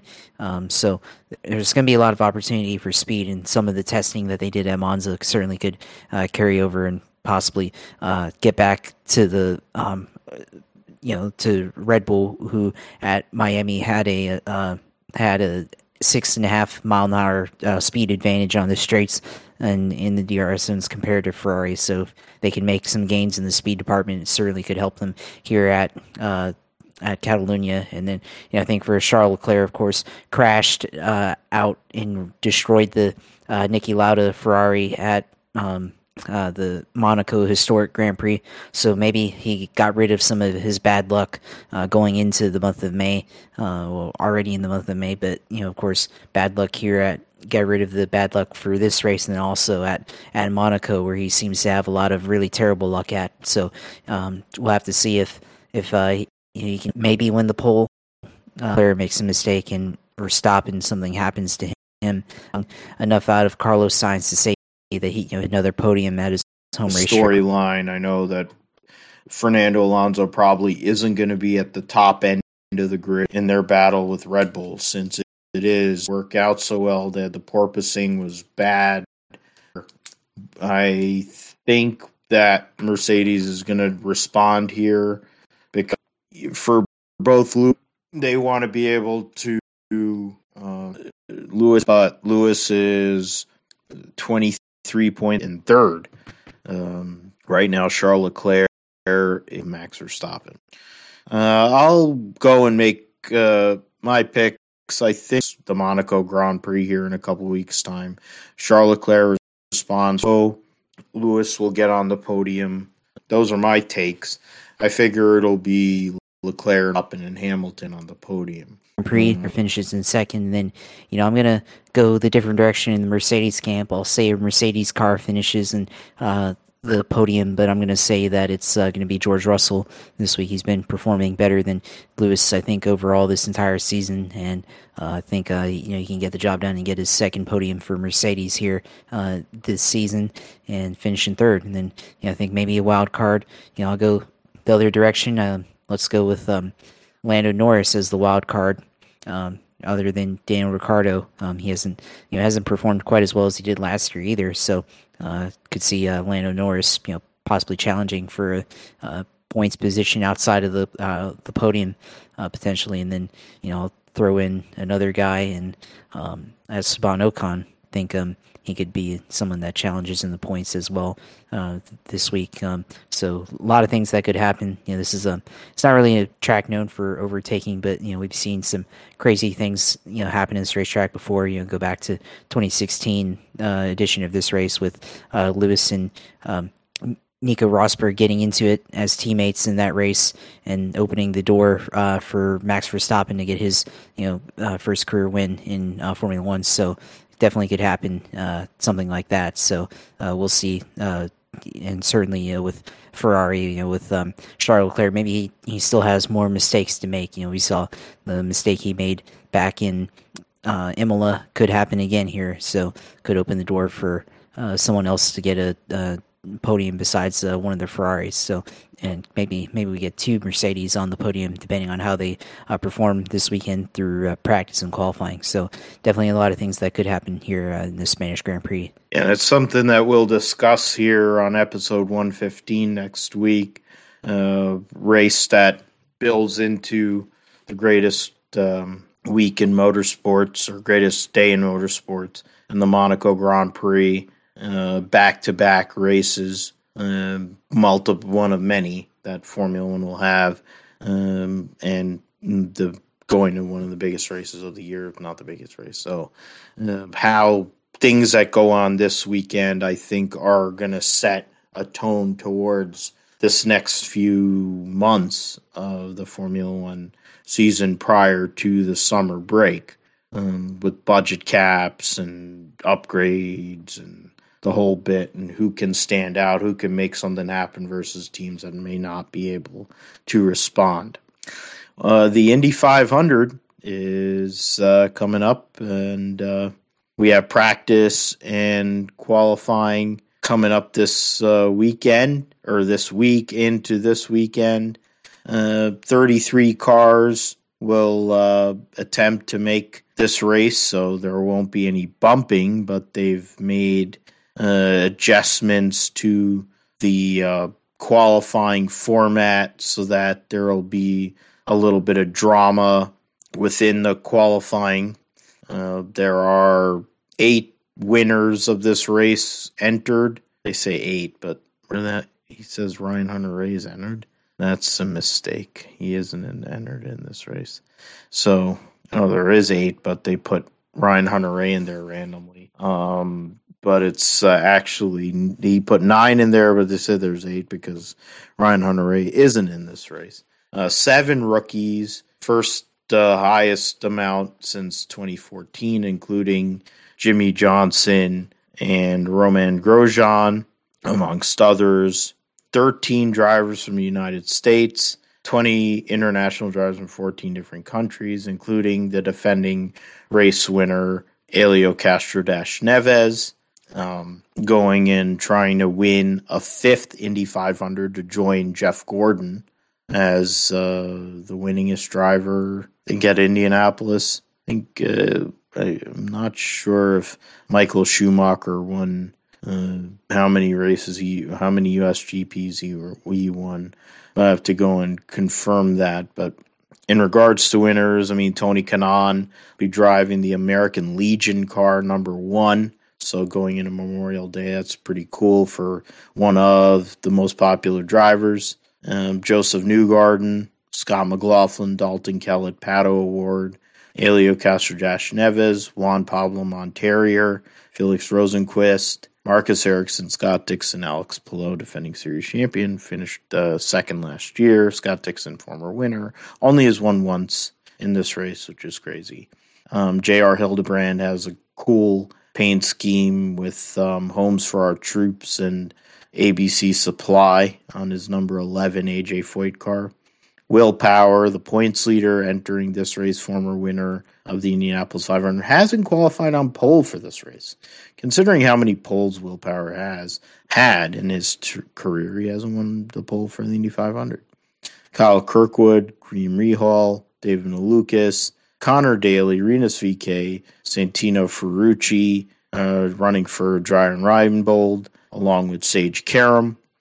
So two Northeast guys, Ferrucci from Connecticut, Sage Karam from Nazareth, Pennsylvania, Stefan Wilson in the hodgepodge connection between Dragon Speed, Cusick Motorsports. They were able to get a car together to fill the field. Colton Herta, Alexander Rossi, former winner of this race, Grosjean, DeFrancesco, Christian Lundgaard, Ed Carpenter, former multiple-time pole sitter for this race, running the number 33, Jack Harvey, Jim Johnson, two-time Indianapolis 500 winner Takuma Sato. Of course, Jimmy Johnson's won, 3-4 times in the Brickyard 400. Simon Pagenaud, former winner of the Indianapolis 500, making his debut for Meyer Shank in this race. And his teammate, of course, won for them last year. Callum Ilott and former pole sitter Marco Andretti, former pole sitter and runner-up in this race, Marco Andretti. So those are the 33 cars that will start the Indianapolis 500. We don't know who's going to start where, but I'll throw to you, Josh, first. I know the qualifying format's a little different this year in regards to how they go and set the field and how they're going to go and whatever. I guess qualifying will be the top 12.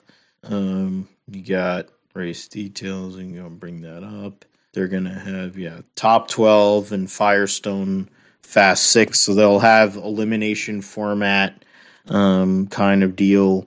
They'll have the top 12 will get to run one run.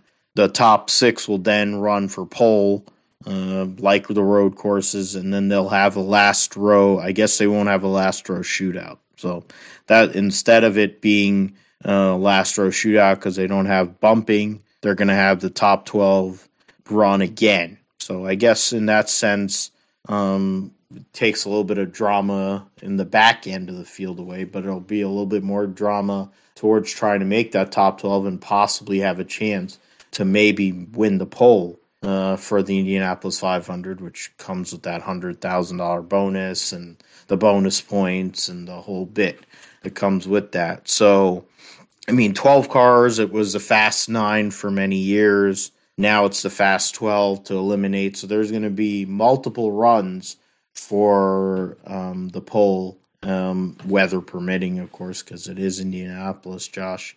Who are you?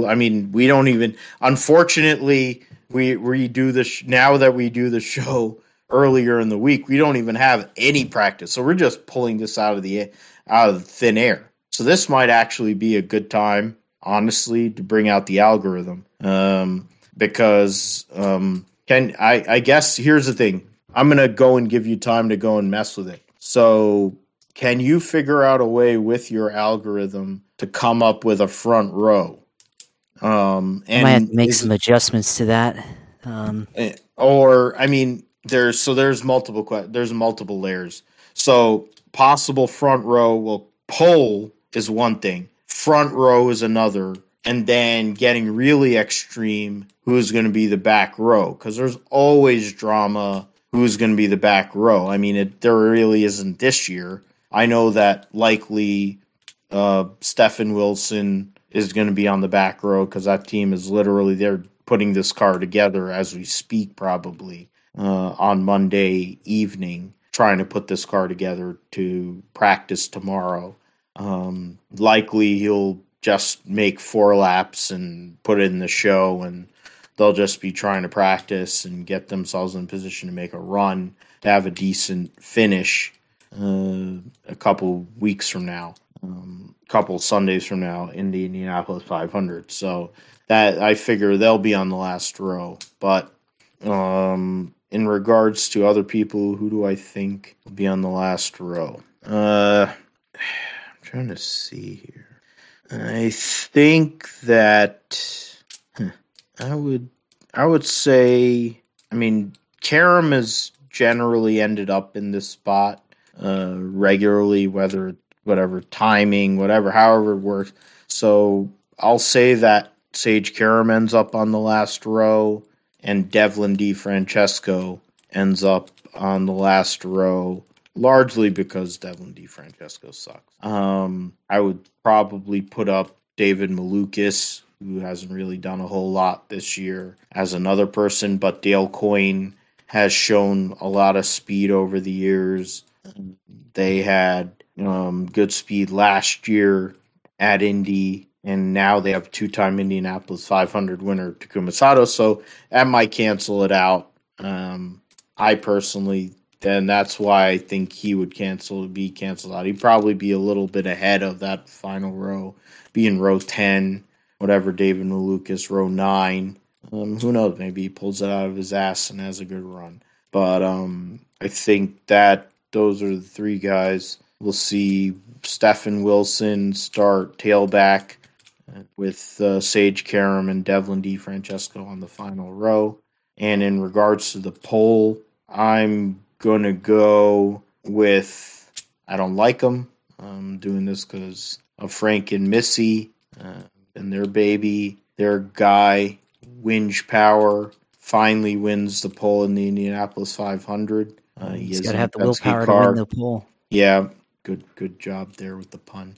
Fact of the matter is, he is the points leader, adds to his points lead, puts 2 runs together, 8 laps on Sunday, which I'll be bowling, so I won't even be able to see this. I hope IndyCar does their job and posts the whole entire qualifying session, or I guess I still have Peacock, so I guess I could go and replay it or whatever. But Will Power puts it on pole, and Colton Herta puts it on the front row, and Ganassi car, I'll say Scott Dixon puts it on the middle of the front row, and Colton Herta puts it on the outside of row 1 in his bid to be the youngest winner, I think, in the Indianapolis 500 history. So did a little bit of stalling there, Josh, to see if you could go and figure out some things on your end. So I'm going to go and throw to you. Yeah, I mean, so first of all, I mean, I'll just give my quick thoughts on, the Fast 12. I think you're probably going to see Ed Carpenter racing in the Fast 12. I messed up with that. I should have could have picked somebody for the front row there. Yeah, I mean, their cars are always fast and reliable in qualifying.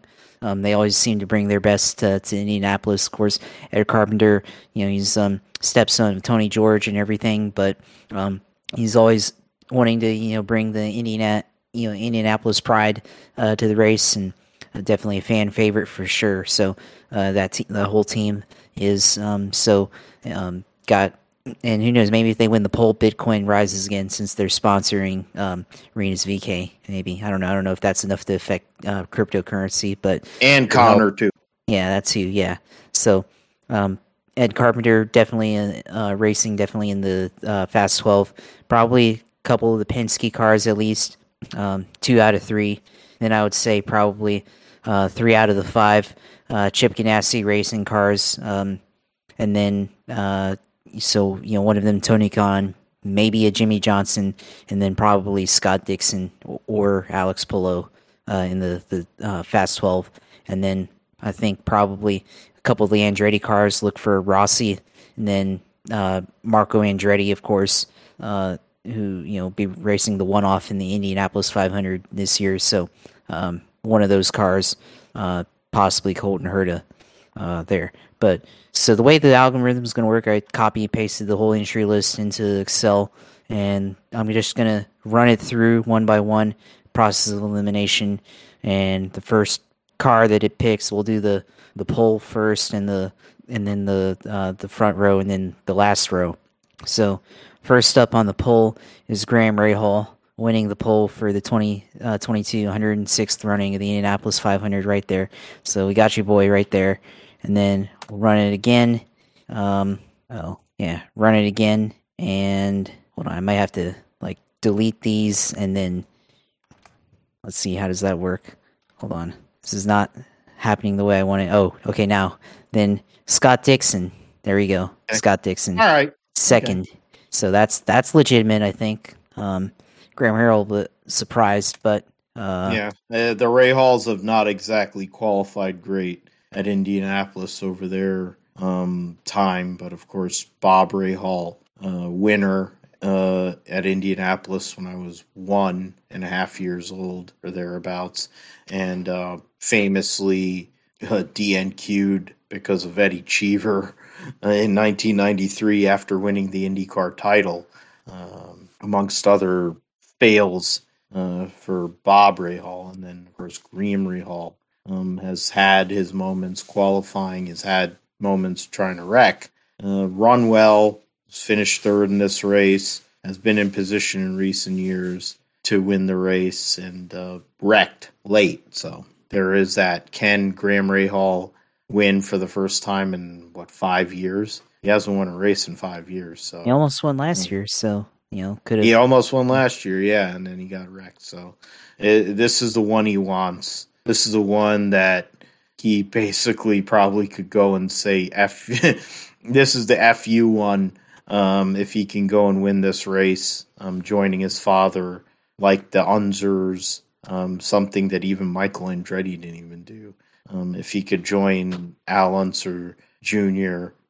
As a son of a Indy 500 champion, that would be something. Yeah, so now you got Graham Rahal winning the pole, Scott Dixon qualifying second, and then now we've got Mr. American Joseph Newgarden, the All-American driver, qualifying third. So that's your front row that the algorithm is picking. I think that's pretty credible so far. Yeah, definitely a front row that can happen. It doesn't seem out. It seems out of the realm, at least on the pole sitter.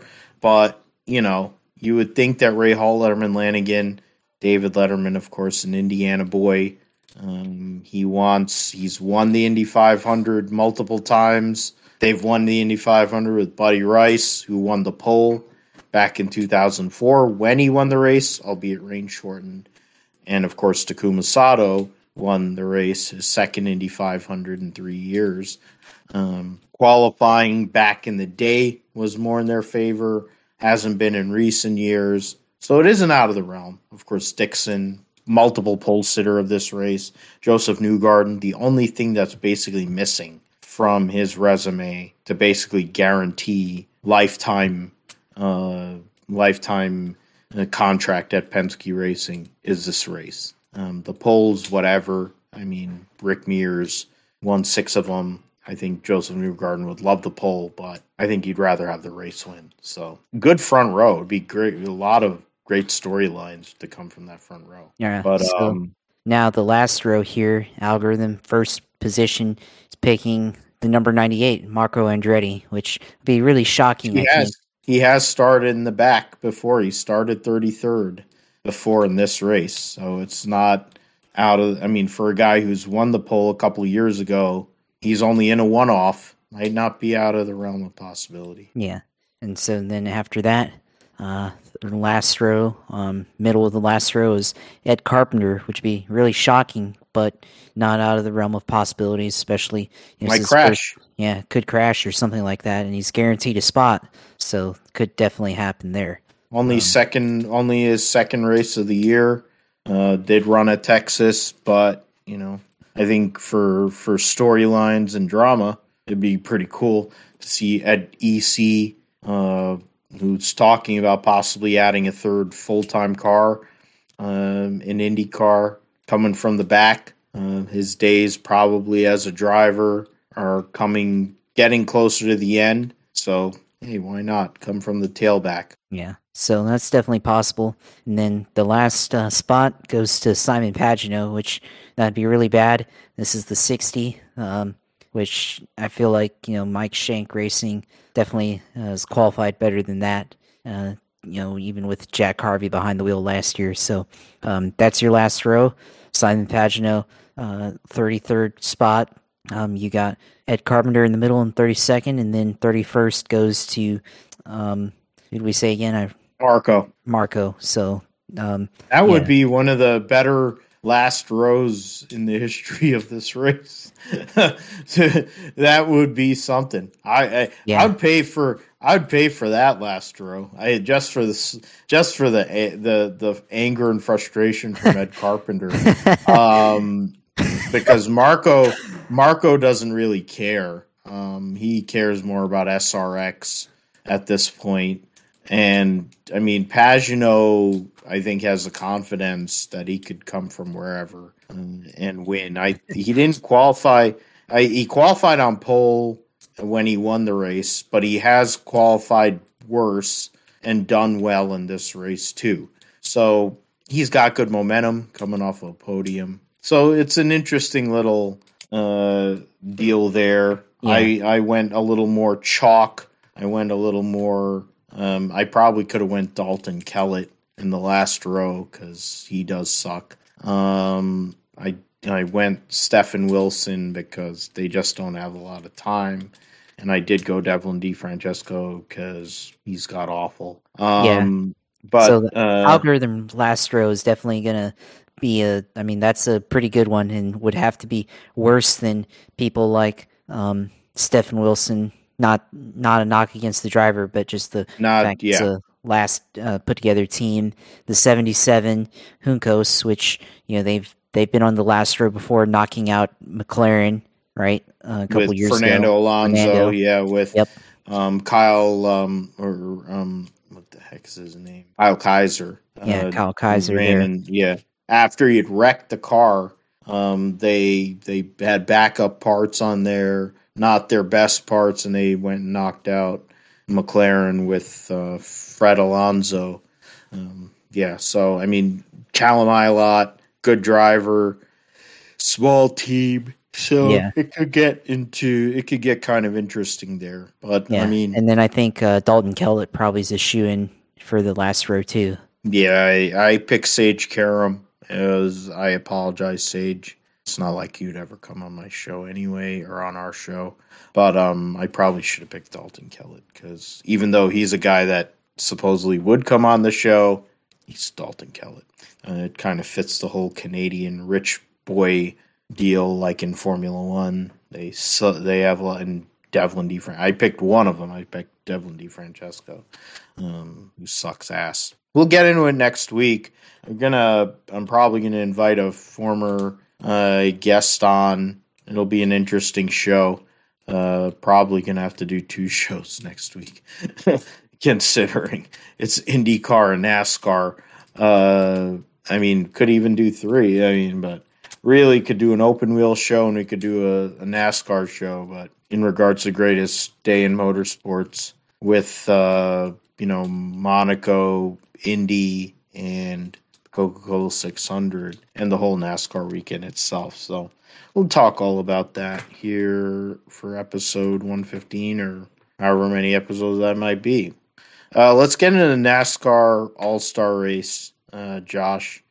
Definitely interesting new format, because why not? They change a format every fucking year for the All-Star Race. As it stands, the All-Star Race entry list has, 20 drivers? You have Ross Chastain, of course, who's won 2 races this year. Austin Cindric won the Daytona 500, will be driving the Keystone Light car in the All-Star Race. Kevin Harvick, former winner of the All-Star Race, will be in. Kyle Larson, defending winner of the All-Star Race, defending series champion. Brad Keselowski, with his win from Talladega last year. Chase Elliott, Eric Almirola, after winning New Hampshire last year, he gets in. Denny Hamlin, Ryan Blaney, Chase Briscoe, he has his new sponsor. They don't have anything there, but Chase Briscoe has his new sponsor, Magical Vacation Planner. MVP will be on the car this weekend for him. AJ Allmendinger, after his win at the Indianapolis Road Course, will be in the Andy's Frozen Custard number 16. Kyle Busch, Martin Truex, Christopher Bell from last year's Daytona Road Course win gets in. Joey Logano, Bubba Wallace from Talladega last October, William Byron, Michael McDowell from the 21 Daytona 500, which, I mean, at the end of the day, it should be from I guess if you won the year before, you're in the whatever. And Michael McDowell's in this race. I don't know why. Kurt Busch, of course, from last week, and he had won last year at Atlanta. So you'd have been in either way. And Alex Bowman makes 20 drivers. So when you consider there's 36 chartered cars, 20 cars already in this race. So you're not really the Open doesn't have a whole hell of a lot of drama. To be fair, get into the open list. You have Austin Dillon, former winner at Texas, Corey LaJoie, Tyler Reddick, Garrett Smithley, Chris Buescher, Harrison Burton, Justin Haley, Todd Gilliland, Cole Custer, Ty Dillon, Eric Jones, O. Richard, Cody Ware, Landon Castle driving the 77, BJ McLeod, and Daniel Suarez. So of that 16-car field, 4 drivers are going to make the All-Star race. 3 based on the stages, because they're showing them main race. I think there's going to be 3 stages and then the fan vote winner. So let's go with that, Josh.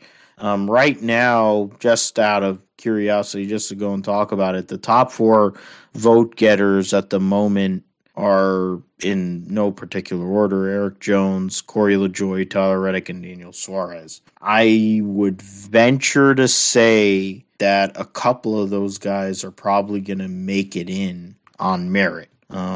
Whether it's like Eric Jones, whether it's Daniel Suarez or Tyler Reddick. I think Tyler Reddick is probably going to win the pole and win the first stage and get himself into the All-Star race, because he's been one of the best drivers this season that just doesn't have anything to show for it.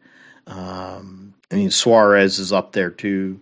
If they don't tell him that he's won the fan vote, to be fair, he could just go up there, win a stage, get in, and that allows somebody like a Corey LaJoie to get into the All-Star race, or an Eric Jones to get into the All-Star race if their car isn't as good.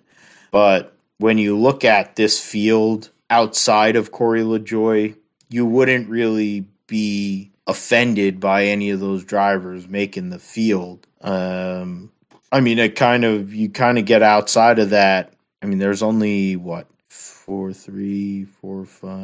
there's 7 Fords in the field out of 16, but 2 of them are Rick Ware cars, and one of them's the Live Fast car. So it's really, there's like 4, and then of the 4, it's Buescher, Burton, Todd Gilliland, Harrison Burton, Todd Gilliland, and Custer, who sucks. So Ford doesn't really have a chance to get anybody in. It looks like it's going to be, and there's no Toyota, so it's literally Chevys and Ford. So I guess it'll be a good thing.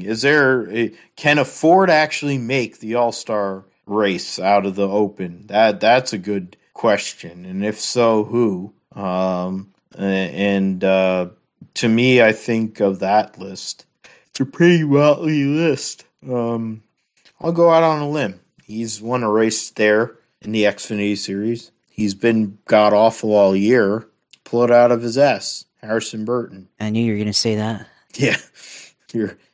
We're friends. That's how we know it. I'm like, it's Fords, and none of them are great. And I'm like, I can't pick a Rick Ware car or BJ McLeod. It would be interesting if I did one of those, but I haven't drank that much. And I also haven't drank enough strong stuff to come up with a way to make any of those 3 cars make it. But yeah, Harrison Burton goes and backdoors his way into the All-Star race. Kind of taking the vibes from his dad, getting there. Otherwise, I think it's going to be a Chevy benefit. Tyler Reddick makes it in. Daniel Suarez makes it in. Eric Jones makes it in. And then Corey LaJoie gets the fan vote. Honestly, by showing that top 4, you basically said, all right, three of those guys have done what they had to do driving. I mean, to be fair, Reddick should have been in this race.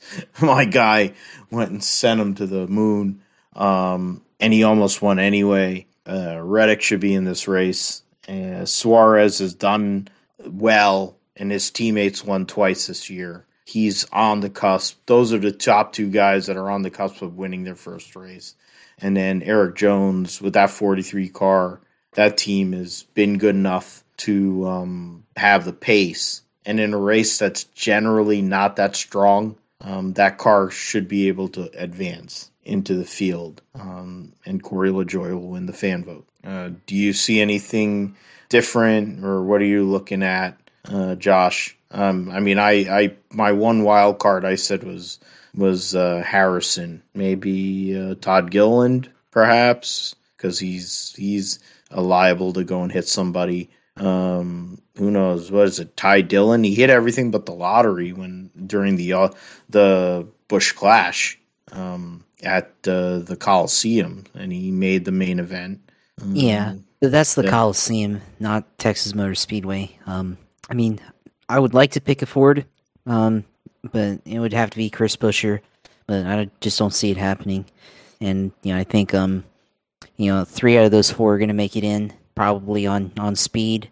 I mean, I think Suarez, Reddick, and one of those guys, at least Suarez and Reddick, I think make it into the All-Star race. And Eric Jones. I think the most likely guy to make it in, other than that, and Eric Jones possibly, but just don't see them getting in. I think they don't run up front enough. I mean, I think the favorite probably is Austin Dillon to win the first stage in the All-Star Open to get into the main event.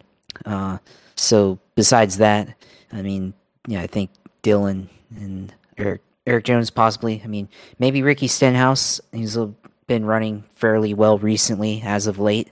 Could get in. But yeah, Daniel Suarez is another guy that could possibly get in there. Yeah, Richard there for Richard winning one of the stages there to get into the main All-Star race. But yeah, I mean, that's what I think who could advance from the Open in the All-Star. But we get from that to the All-Star race itself. I'll give you the floor first, Josh. I don't know if you want to, unless you want to go and put it in the system. Otherwise, if you want to do that, that's fine. You let me know and I'll go and do it.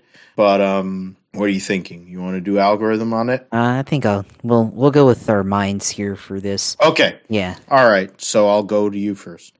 Yeah. So I mean, I'm thinking probably. I mean, it's going to probably be between the Chevys and the Toyotas. I think if it's a Ford, one of the Penske's, probably. I mean, maybe Ryan Blaney or something like that.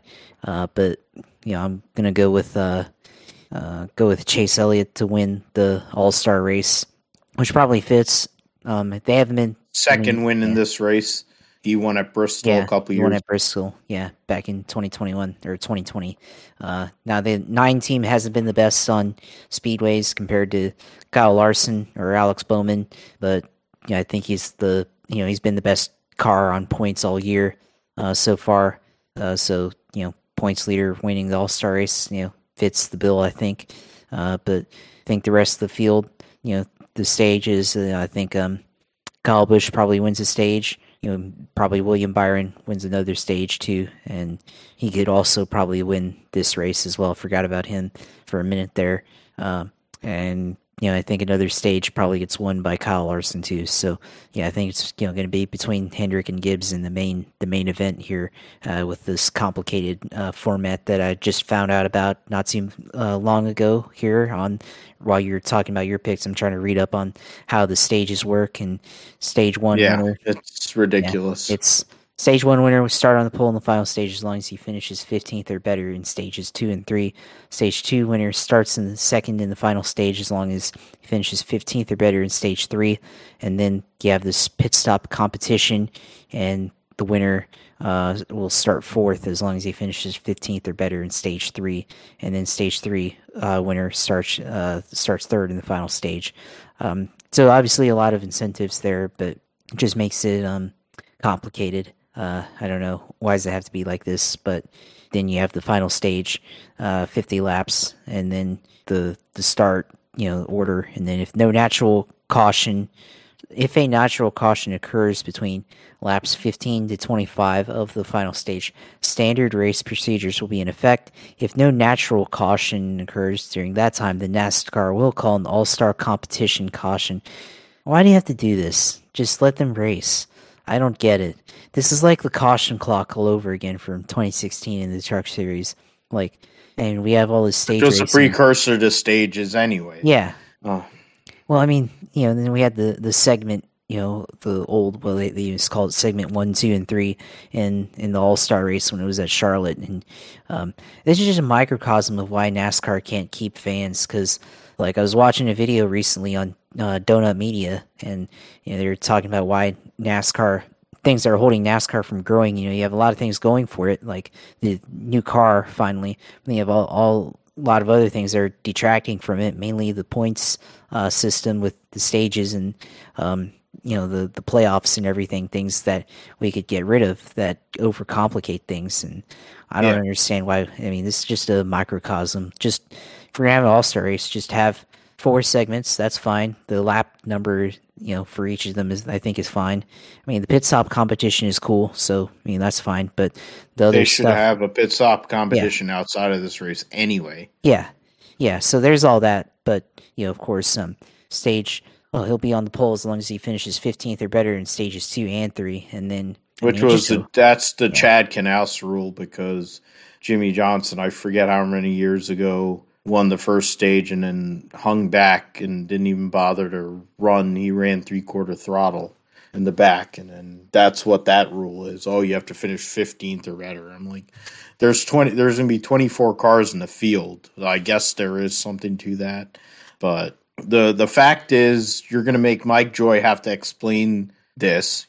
Clint Boyer's not. It's going to go yelling on the screen and talk over everybody, and then whoever the third guy is going to be, I don't know who they announced the third. I don't even know who the third person is this week, and I'm not even going to be able to see. Yeah, I'm probably going to be able to watch the All-Star race. I'm not going to see the Open because I'll be done. I'll probably get out of bowling the tournament by that point, but I'll need a drink after that.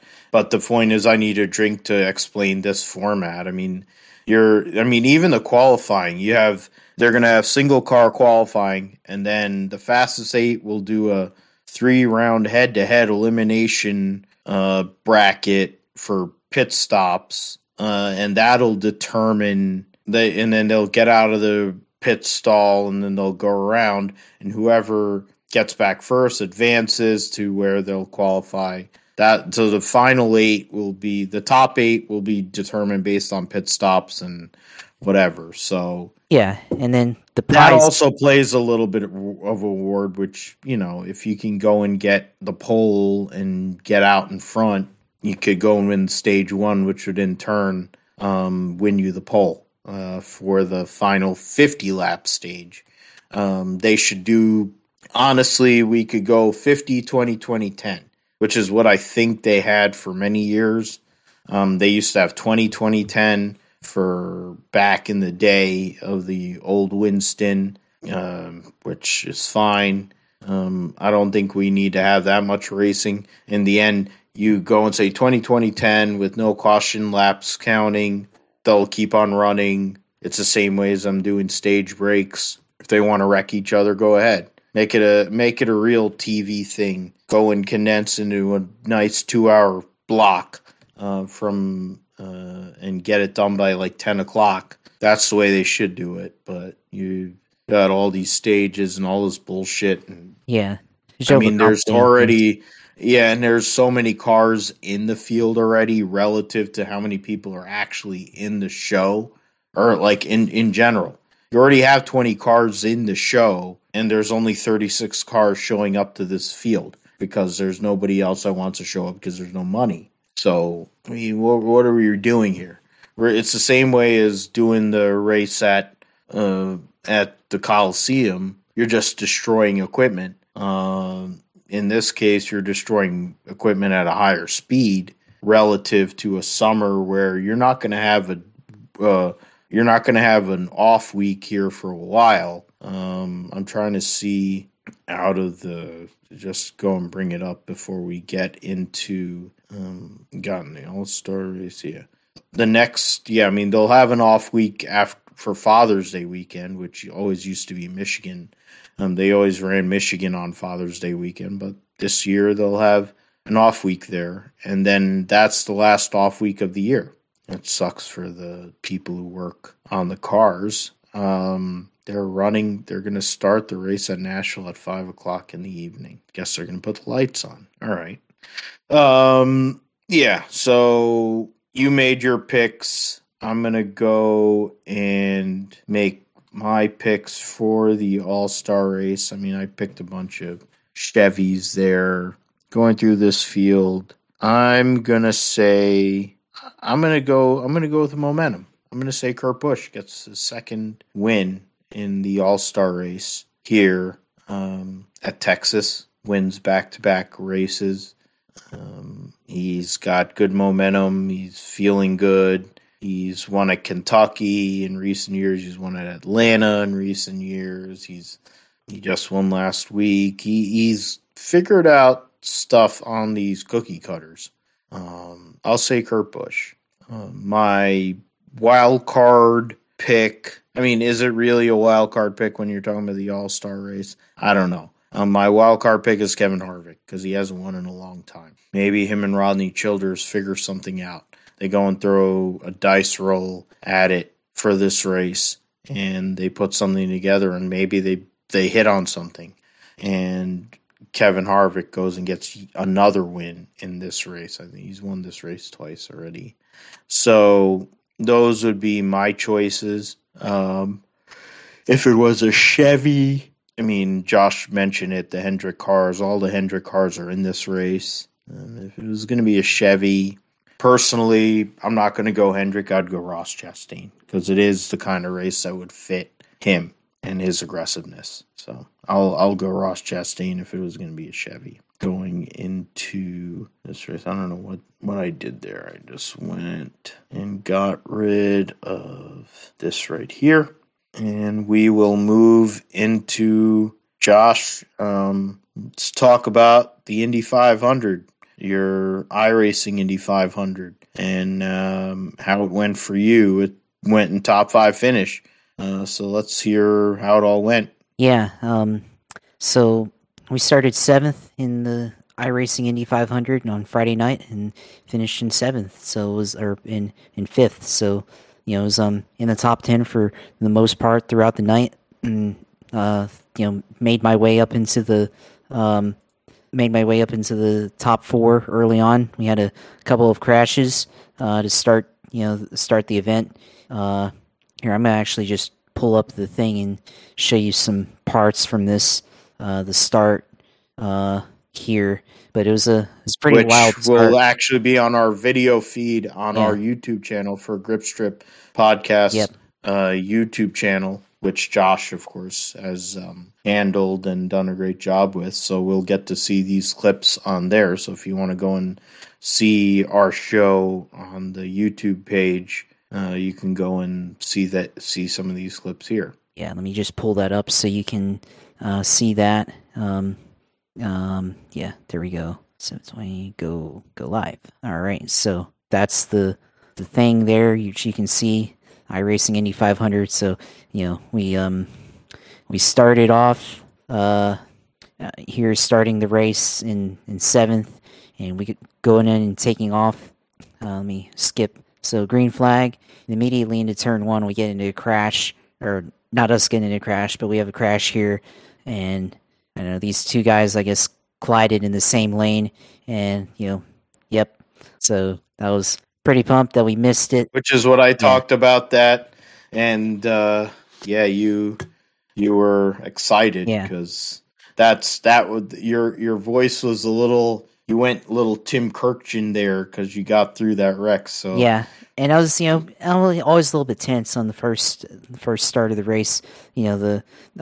lap, when you take off like that, especially for me, I feel more comfortable starting on the outside because you can just hang tight on the outside. Whereas the inside, when you're in traffic, you have to let off a little bit because of the dirty air and stuff, and it's easier to hold your position on the outside in traffic. I feel like so that was definitely a little scary there, and especially with how things go, sometimes they get taken out. I was looking on YouTube, and a lot of big name streamers ended up getting crashed out of this event. And we managed to finish fifth, and there was about, I want to say there's about 27 other. So iRacing holds this race, and there's 33 cars, of course, in each event, and this is the third highest running out of 27 total sessions of the Indy 500 on Friday night. So I was able to qualify real good. High quality.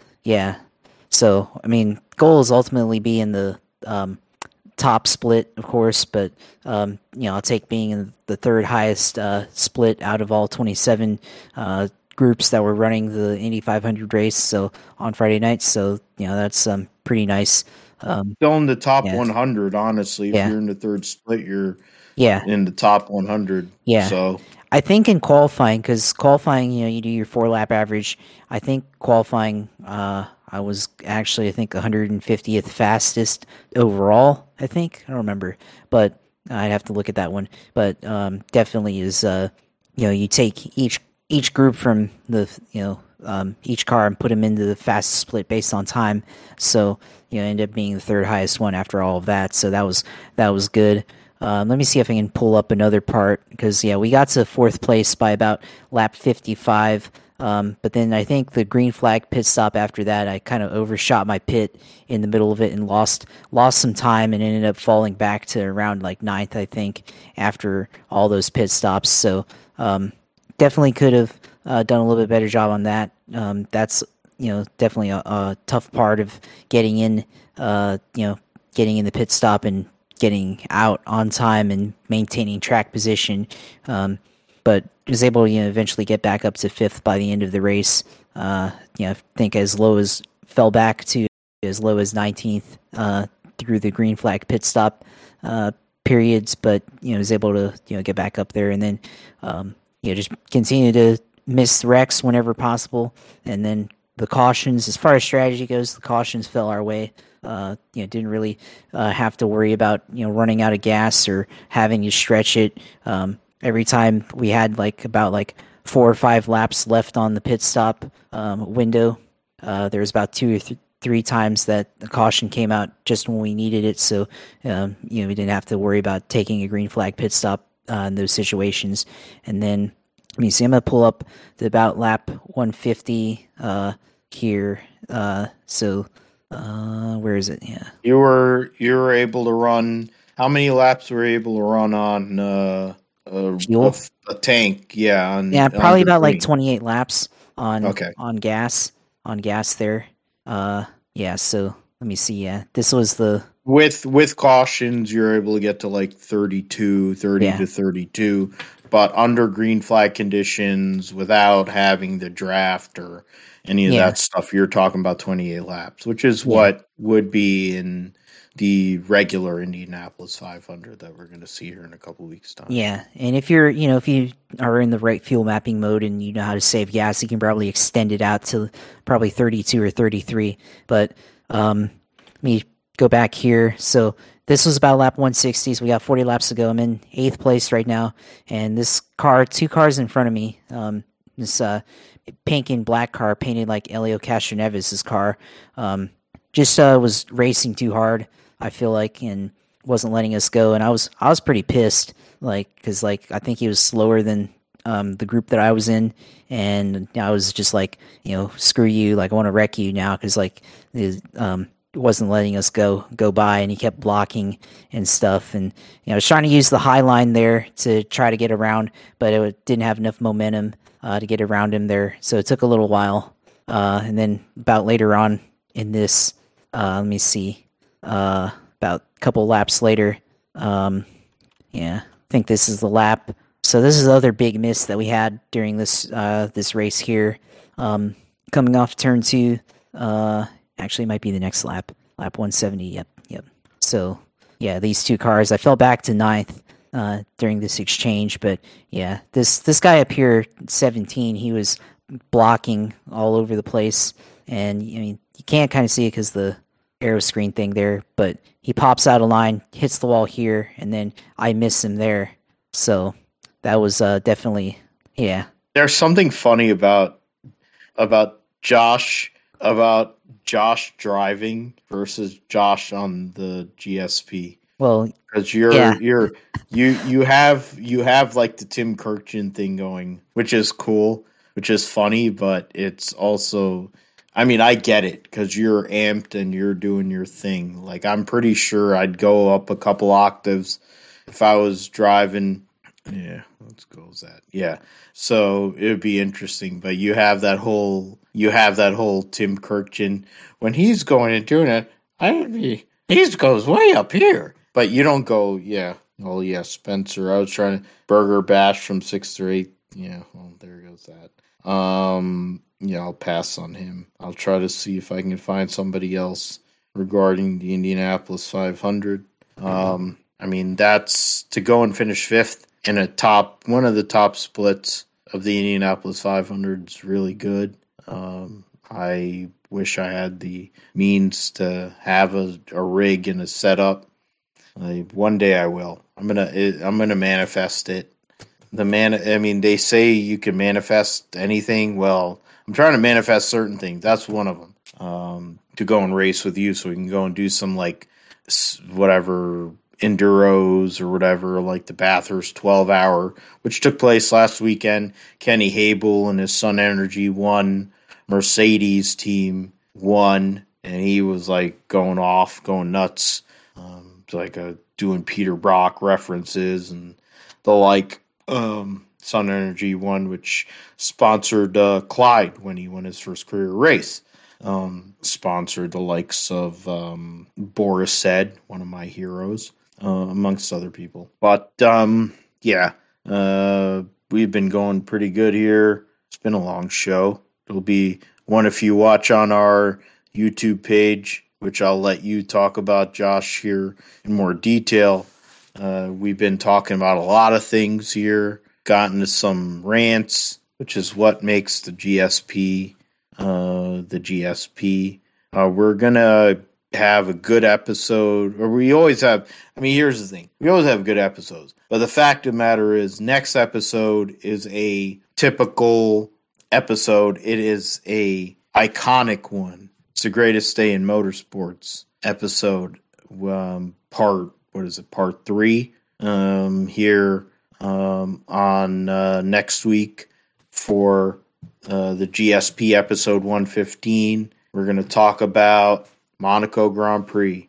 We're going to talk about the Indianapolis 500 and then the Coca-Cola 600. It's going to be a great day. 1,400, just under 1,400 miles of racing in one day. It's a beautiful thing. Last year, they didn't have the Monaco Grand Prix on there for whatever reason. It's back. So the greatest day in motorsports, it's back where it belongs. It's going to be a beautiful thing. And Josh and I are going to be talking about it after I go and bowl 9 games in states. We'll see if I'm functional after that. I mean, I'll be here, but whether my body is here is a whole different story because it's a lot of work to go and bowl that many games, and I'm not a professional bowler. And but I might win a lot of money because I'll have a good handicap in that tournament. But well, if you win, you got to be like Pete Weber. Be like, who do you think you are? I am. You know. Yeah. If I mean, I don't know what winning is. I mean, if we can win teams, it'd be great because my teammates all like to drink, so it'd be great for me. But then they'd probably have to shovel me in my car. Like, I want to go and do well in singles personally because I'm just going to go like Packy or Kyle Troop, throw urethane and call it a day. But then who knows?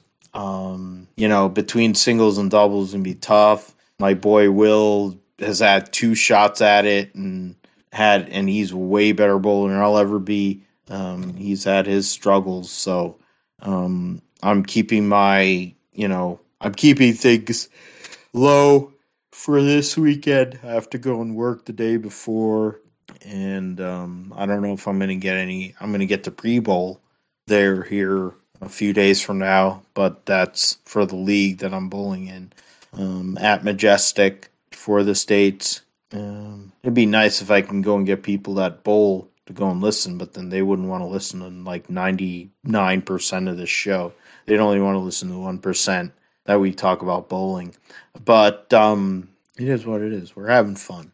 We're just talking. We're friends. We're just chilling, talking about motorsports, talking about what's fun, what makes us happy here on the Grip Strip Podcast. I'm gonna go and log into this so I can go and do a proper tell you where you can go and find us. But Josh, where can we find you, and where can we find that stream of the iRacing Indy 500? Yeah, of course. You can always find me JP Huffine on Twitter. That's where all my handles are, JP Huffine on most platforms. And then of course the Twitch streams, of course, Twitter or twitch.tv/usailor2, and go in there and watch the the Indy 500 stream. Will be there for a while, so go and check that one out.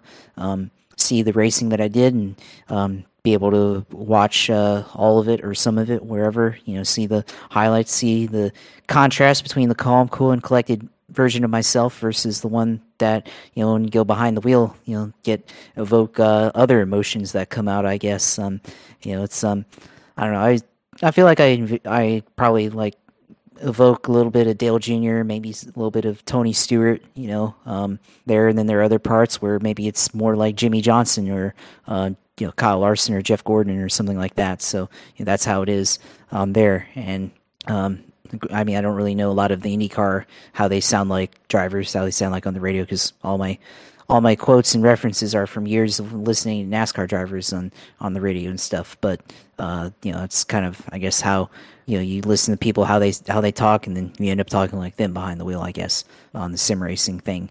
But there's that, and then of course the YouTube channel, which we're it's a new deal that we're trying to expand onto. And of course, you can watch that on the YouTube channel, which is the Grip Strip Podcast. And of course, we've had all our episodes on there since about the end of February that we've had on there. So, go on there, like the video, comment, give feedback, and talk to us. And then, of course, subscribe and put on those post notifications. So when we put up the videos, which usually try to have them out on Wednesday mornings, or by the end of the day on Wednesday, you can get the post notification saying that we've posted, and you can go and watch and see in video format, or just have the video up and listen while you're doing other tasks or whatever. So go there, subscribe, and then of course, if we'll extend it out to the other platforms, and I'll let you talk about that. But go on Apple Podcasts, give us a review. Go on Spotify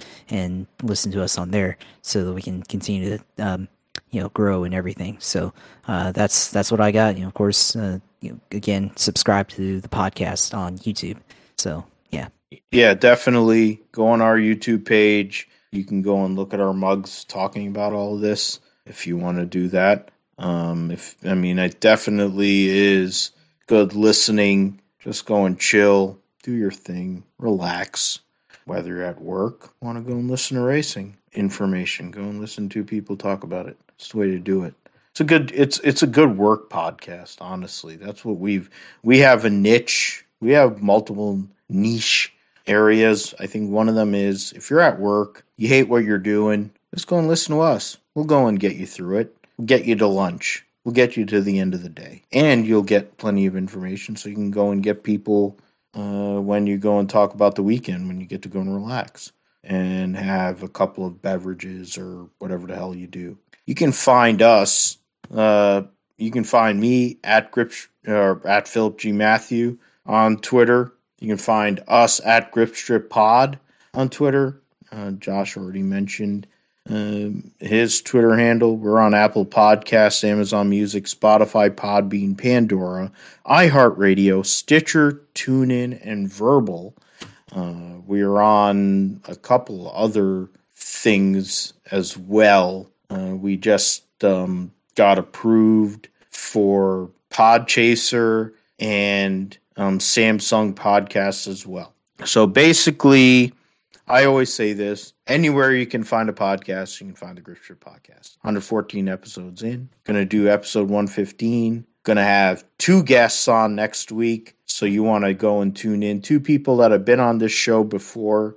So we're going to have a little round table talking about, got a little history, got a little stuff going on current, past, and present like we had this episode. But we definitely going to have a little bit more here next week on the Grip Strip Podcast. So for Josh, I'm Phil. Thank you for listening. Go and like, subscribe, follow, whatever. Go and let us know what you want to hear, what you want to see, and we'll go and bring it here because we got some good people coming on during the summer and the rest of this year. But we want that feedback so we know what we need to really do. Got some other people on. Thanks, Josh, as always, for having my back, being my boy, having that energy, especially behind the wheel, which is cool, which is kind of the whole, you have the different personalities behind the wheel, and the thing is kind of the whole Dale Earnhardt Jr. thing, because you kind of have that Dale Earnhardt. That's the other thing. You kind of sound like Dale Earnhardt Jr., too, so it makes sense since you're a Dale Earnhardt Jr. guy. So we'll see what he does. You do probably have the Coca-Cola 600 kind of deal, or not a 600-mile race, but 87 car kind of deal there. We'll see what you do with that. Thanks as always, being my right-hand man, being the YouTube EP, and putting us out there, and for being you, being a cool dude, and for making this show the way it is. We thank you for listening to Grip Strip Podcast. We'll be back next week with some guests.